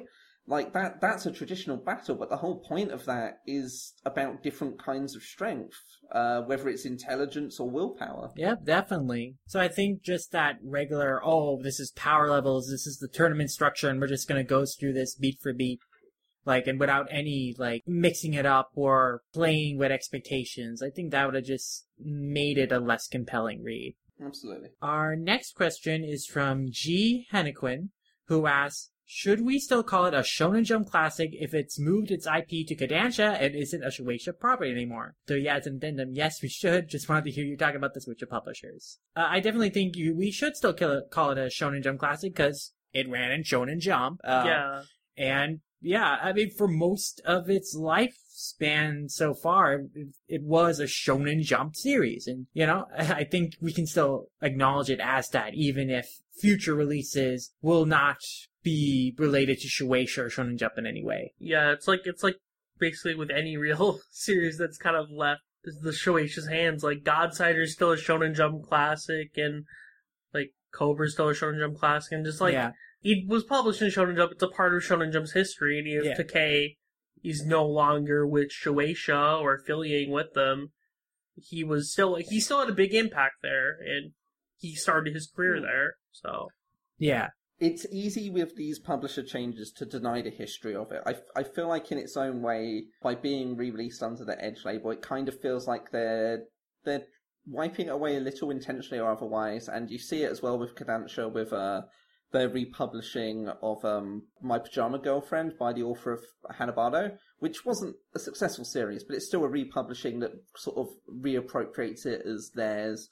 Or Kongo Bancho, I've started reading this recently from Nakaba Suzuki. It ran in Shonen Sunday, but now it's being republished in Bunkoban for under the Shonen magazine imprint. And it feels like in a way it's a denial of where it's been before, but that doesn't change the history of it. And in the case of things like Shaman King, that history is very blatant. You only have to look as far back as the Shonen Jump DS games, Jump Superstars, Jump Ultimate Stars. Yo was there as a prominent character. He's a crucial part of the history of Jump, like Shaman King as a whole. I mean, just the fact that you can buy all those back issues of Shaman King that have all 285-ish chapters that were serialized within Shonen Jump. Like, the fact those exist out there, you can hunt those down. Like, Shaman King ran in Shonen Jump. It's a part of its history. Yeah, you can't erase the history no matter what you try. It's always going to be out there. Like, like even our Viz volumes have Shonen Jump on the labels. Like, it's there. Like, and no matter when Kodansha ever does re-release it here, it's still going to be remembered as a Shonen Jump classic. Yeah. By that same measure, look at it this way. Fist of the North Star is a Shonen Jump classic series. Fist of the Blue Sky has nothing to do with Shonen Jump, and as such is not, even though it's connected. By that same measure, Shaman King the Superstar is a Kodansha series, but Shaman King will always still be a Jump series, even though with both cases they've now been published independent of Shueisha. Or Horenshi Gakuen is now published by Nagai himself. It's still one of the most formative Shonen Jump series of all time. Gutsy Frog, it's now published, I think, by the author's own label, doesn't change the fact that it was the big early Shonen Jump series. There's no getting around these bits of history because it's history. And you can't erase history. You can't ignore it. Otherwise you repeat it, and it'd be really weird if Shaman King had to leave Shueisha twice. Our next question is from Terrence D. Darby, Twitch Reacher, or at Joel Dreyer, who asks, is Shaman King the worst offender of a shonen manga to trivialize death? I honestly can't think of another series where characters die so often. It's absurd. I mean, like, I feel like it's kind of a back and forth, because the series does emphasize the fact that death does matter, and especially early on where they can't reincarnate people, it does have its impact, and it does come back to hit the characters later who do kill others. But I guess later on, like, I guess especially in those later volumes near the end, like, it definitely feels like they become less conscious of trying to not kill the opponent because they could just revive them afterwards. Yeah, I mean, they stop worrying about whether they'll kill the opponent or not because they, promise that they're going to just revive them afterwards. Like, they literally kill all the patch cards. They kill all of them. And, like, even False Sacrifice, even though he dies, he still hangs around as a ghost. So. Yeah, so. Yeah. Here's my incredibly crappy take on this, but, roll with me here for a second. I think honestly it trivializes death less than most other shonen series because the deaths happen. Sure, they all get resurrected, but they actually happen. Like, say, one of my big frustrations with One Piece is I never felt any substantial impact from the death of Ace or Whitebeard. For sure, they were shown on page, but it doesn't change the fact that every other time you were led to believe that someone had died in One Piece, they then turned up again later alive. Like, I feel like it had numbed the idea of losing people, so that when it actually definitively showed you losing people, you just kind of went, oh, well, that's sad. Alexa, play Despacito. You know, it doesn't work. Alexa, play the 4-Kid Shaman King opening theme. And again, it uses death as a way to do power-ups, which is, it's fine. It repurposes the idea of constant fake-out deaths to be a power-up system, which it's different, it's interesting.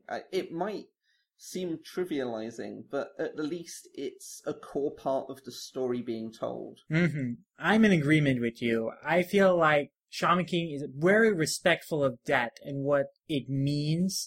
Even though characters are able to come back to life, there is a consequence to that. There is like a meaning to characters dying, and there is significance in them being revived and what that means for them. Like, usually there's like a deeper purpose. It's like when a character gets revived, it's a new beginning for them.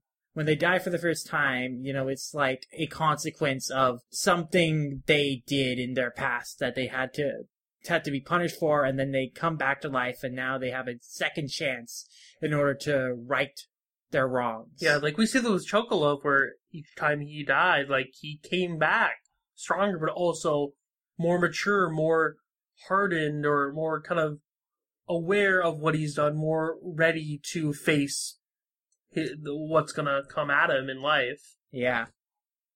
So I was very actually happy with the way Shaman King treated it. It does get a little ridiculous, you know, towards the end, where they're like, oh, we'll just bring everyone back to life. We won't worry about whether you die or not. It's also weird because we don't see the patch people live. Yeah, it's true. We don't see the patch people get revived at the end, but I assume they do. Everyone, and Silva has a daughter. I'm assuming all the ghosts that we see at the end did get revived. Yeah. Like, yeah, there are definitely a lot of patch tribe members. I'd be sad if they just died and didn't get revived. Like, Lip and Rap, those little girls, that'd be really sad if they didn't get revived. It's just like, I'm gonna revive all of you except for, like, you guys right there. I don't like you guys. You guys can just stay dead. Yeah. Yeah. But, no, I don't think Shaman King is the worst offender to trivialize that. I don't know what is. I mean, I kind of am in line with Maxie in thinking that One Piece's fake outs do hurt I mean, in some ways, it makes the deaths of some of its characters, like, really impactful, but it also makes, like, these false deaths just feel like, yeah, sure. Especially sure since, like, Oda kind of overuses it. Yeah, I mean, it's hard, it's hard to trust that these characters are dead, or, like, buy into these moments where characters are giving a sacrifice which is supposed to cost them their life, when, you know, you have this in your back of the mind, okay, Oda's done this so many times already. Like, unless we see it on screen, it's not happening. When we've only It's happened recently with Pedro. It's like, is Pedro dead? He's not dead. I don't believe it. Like, the fact that we've only seen 3 people legitimately die in One Piece in the present day, when we've had, like, at least, like, 50 plus fake outs, it loses a lot of impact. Mm-hmm. But I think that wraps up our thoughts on that question. So let's get to our final question here from Metal Marion EXE, who asks a few questions here. The first is, did any of you play the video games like the GBA one? I did not play any of the Shaman King video games. All my knowledge of them comes from Chris ranting about how much he hated them, and that's why he had this negative opinion of Shaman King for years. Yeah, the only Shaman King related game I played is Jump Ultimate Stars. Yeah, I mean, that's not a Shaman King game. Yeah, that's a Jump crossover game. Yeah. What about you, Maxie? I mean, I've played them. And what do you think of them? They're really, weird. One of them is a Pokemon-esque turn-based RPG sort of thing, where you're obtaining multiple spirits. I think there's even a Digimon-style fusion system, if I'm Really? remembering correctly. Like, it doesn't feel like Shaman King at all. It's like a lick of paint over a different game. But at the least, it goes through the anime plot a bunch. It's enjoyable enough. If you like your Pokemons and your Digimons, it's not a bad game. The other ones are weirder. I think they only made one game of it. They did plan a sequel. Was a side-scrolling game in the vein of Castlevania, but very specifically Castlevania 2, the one that nobody likes. Oh no. So you're going along on like 2D planes, exploring, battling monsters, but much like Aria of Sorrow, which is an excellent Game Boy Advance Castlevania game, you're collecting the ghosts and they all have different abilities that you can use. And it's pretty fun. Honestly, it's a decent game. I played it. I liked it a lot. It definitely suffered from the same thing as the turn-based RPG in that it wasn't really a Shaman King game. It was just a game made to look like Shaman King. Just fine. You collect Magatama, so, you know, that must make it like it, because Magatama are in the series. So, on the scale of, like, all those Pokemon clones that were made in the early 2000s, how would it stack up? It's better than the Medabots Game Boy Advance turn-based RPG game that had a weird lane battling system. It's not as good as Dragon Quest Monsters. So it's not as good as a good game. Yeah. Well, I mean, yeah, if you like Dragon Quest Monsters. Are you hating on Dragon Quest Monsters, Maxie? I think Dragon Quest Monsters is absolutely fine. It's slightly better than the Shaman King. That doesn't sound very reassuring. I'm not massively huge on the Pokemon style of turn-based collectible creatures battling systems, except for Pokemon because nostalgia's. Yeah, that's fair. That's the only video games it plays. So That's true. It is literally the only game. But like it takes a lot to be a really good one. Like the Digimon World DS ones, I always hold up as being real good. Other ones, bit of a struggle. But yeah, so that was all my thought on the video games. I think there might have been a console one, maybe, but that might never have actually come out. So. Okay. Her second question is, what Oversoul would you like to see in a fight versus a JoJo stand? Basically a dream matchup you wanna watch. They're not massively compatible, so this is hard. Oh, no, absolutely. Here we go. So, Faust's very specific Oversoul from his first fight with Yo, where he's animating loads of corpses at once, against, Jade Giles' mother in part 3. Oh, and Yaba. Who controls people. Yeah, Yaba, by making the whole Yeah, that's a good matchup. Because they're both going for that exact same vibe, so I feel like that'd be a really weird fight. Basically zombies versus zombies. Master of Spirits was the side-scrolling game I was thinking of, so thumbs up. Well, one thumb up or two thumbs up? One thumb up. The other thumb's kind of down for it not really being a Shaman King game. Wow, there were actually lots of Shaman King games, including on the multiple ones on the PS2. Some of those might be worth tracking down and seeing how they hold up. Let's see. What Oversoul would I want to see fight against a stand? See, if it was just characters, I would want to see Ryu versus Okuyasu because they're both like these punk characters with pompadours. Or well, Ryu versus Josuke, I guess. More accurately, though Okuyasu is more for like a dummy, kind of like Ryu is. But like in terms of characters with like compatible or contrasting powers, where it'd be interesting to see how they'd match against. I guess if I were to go, I guess maybe Lysurge and his original Oversoul against Jolene and Stonefree, because they both kind of have that like I guess little like screen kind of aspect to their powers. So I think that would be interesting to see how they combat against each other. I'd like the one where the rainbows turn people into snails and Jolene thinks about how sexy that is. I'd like that to go up against anyone because everyone needs to remember that like weather reports happened. That's one of the most iconic parts of that part, I think. Yeah. Ooh, that stand. God, one day that's going to be published legally in English, and the world's going to... I mean, we'll probably get it Melt. animated before that at this rate, but Oh, almost definitely, seeing as the 2-in-1 volumes for Diamonds Unbreakable... They're not out early next. There's next year, like there's like a 2-month break between the final volume of Part 3 coming out and the first one of Part 4. Yeah, so it's going to take a while for the manga to catch up on JoJo because JoJo. They're never going to catch up, Maxie. We both know this. Look, at some point, Araki has to die, right? No, he doesn't. He'll clone himself. He's not really a That vampire. tap water makes him immortal.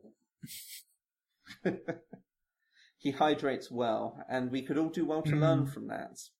If you want to take any moral from this episode about Shaman King, let it be known that drink water and you'll look young. Yeah. I'm trying to think if someone Horo could fight a guy with ice powers. I'm thinking like Horo versus Pet Shop or Horo versus that guy with ice powers in Part 5. Gashio or whatever? Yeah. Who, No, makes all those weird, jokes. We're thinking too much about matching them. Horo versus Abdul. Yeah. Bit of fire and ice action. That would be really interesting. Just a big old steamy fight. Oh, yeah, let's have a Yo with his giant sword over Soul, like, go up against Polnareff. Let's see if Polnareff's little rapier can fight against a giant sword over Soul. Let's see if that armor stand, if his Civil Chariot can handle that. That'd be funny. But, yeah, I can't think of any more right now. But that brings us to our final question from Middle Marion, which I think is a perfect question to bring us full circle on the Shaman King podcast. Can you sing the dub opening? Guys, I want you to join me here. Do I have Get to? ready. Yeah. Okay. This is how we're going to end the show. Oh no. Which, actually, we should probably go through where you can find us and all that, and then properly round it up with all of us singing the Shaman King opening to close the show. So, yeah, this has been our Shaman King podcast. That has been, as characteristic of us, very long, but very thorough and informative. And thank you once again, Maxie, for coming on the show and spending over 3 hours to talk about a series with us. As always, it's a pleasure. All the liquids left my body. How warm this is. So this will be my final appearance on this earth. Poor Maxie. I called dibs on his Bookwalker account. Oh, moving in, you don't want the Bookwalker. Fine, I'll just get both. It'll be fine. I mean, the real treasure loads of Comixology, but I mean, this is a manga podcast, so you don't want all those Western comics. And where can the good people find you, Maxie, before you die of heat exhaustion? At the moment, you can just find me on Twitter at MaxieTheBee. I do have a website, friendshipeffortvictory.com. Yeah, that's pretty much all the plugging. Where can we find you two other than on this podcast with me right now? People can find me on Twitter at VLordGTZ. I'm usually just on there talking about random stuff or, just whatever I'm doing, which is not that much lately because I've been busy because I have a job. So if you want to talk to me on there about manga or really anything that I'm into, video games, all that stuff, you can go on there. I also have my own podcast on All Comic, Drowning in Manga, where we talk about Shonen Magazine, Shonen Sunday series. But those will come out someday. Yes. Maybe. Get it together, V-Lord. Get it together. Hey, at least he doesn't have dozens of podcasts on his back like he needs to edit like I do. But on the subject of where you can find me on Twitter at LumRamayasha and on Animation Revelation Analyst. Wherever I am, you can find me under the name LumRamayasha. But as for the show, you can find Manga Mavericks on Twitter at manga_Mavericks, on Tumblr at mangamavericks.tumblr.com, on YouTube on the channel name Manga Mavericks, and on Apple Podcasts and your podcast listening devices and sites and apps of choice under Manga Mavericks. And please, if you would be so inclined, rate and review us on Apple Podcasts, subscribe and comment and like us on our YouTube channel. That really helps our podcast grow, helps reach new audiences and gives us some important feedback that will help us continue to improve the show in the future. You can also send questions, comments, criticisms to us directly at mangamavericks@gmail.com and on Twitter and our other social media platforms in general. And of course, you can find the podcast first on all-comic.com in general. That's our main home base for the podcast. And that about does it for this episode. So now, without further ado, gentlemen, let us sing in peace and harmony. Help me. A beloved classic song. Come on, all together now. Are you ready, Maxie? Are you ready, Wheeler? No. Alright, I'm gonna begin. Ow. 3, 2, 1. Look around you, look beyond. You could make an unbreakable bond. The world around is not what it seems. Souls revealed beyond your wildest dreams. So many things I never could see. So many choices falling on me. Could it be my destiny to be Shaman King? To be Shaman King. If your spirit is strong, you could be the one. I can look at the world in a different light. I know what it takes to make it right, and I won't give up the fight to be Shaman King.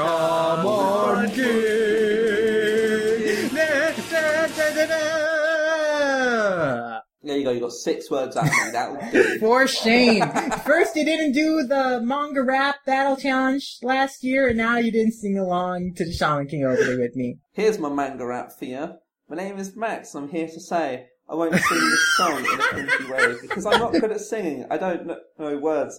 I ain't got style, I forgot my rhymes, and I ain't got time. I'm gonna go home, I'm in my home now, and I'm gonna leave the podcast. Bye. Sayonara. Bye. Later.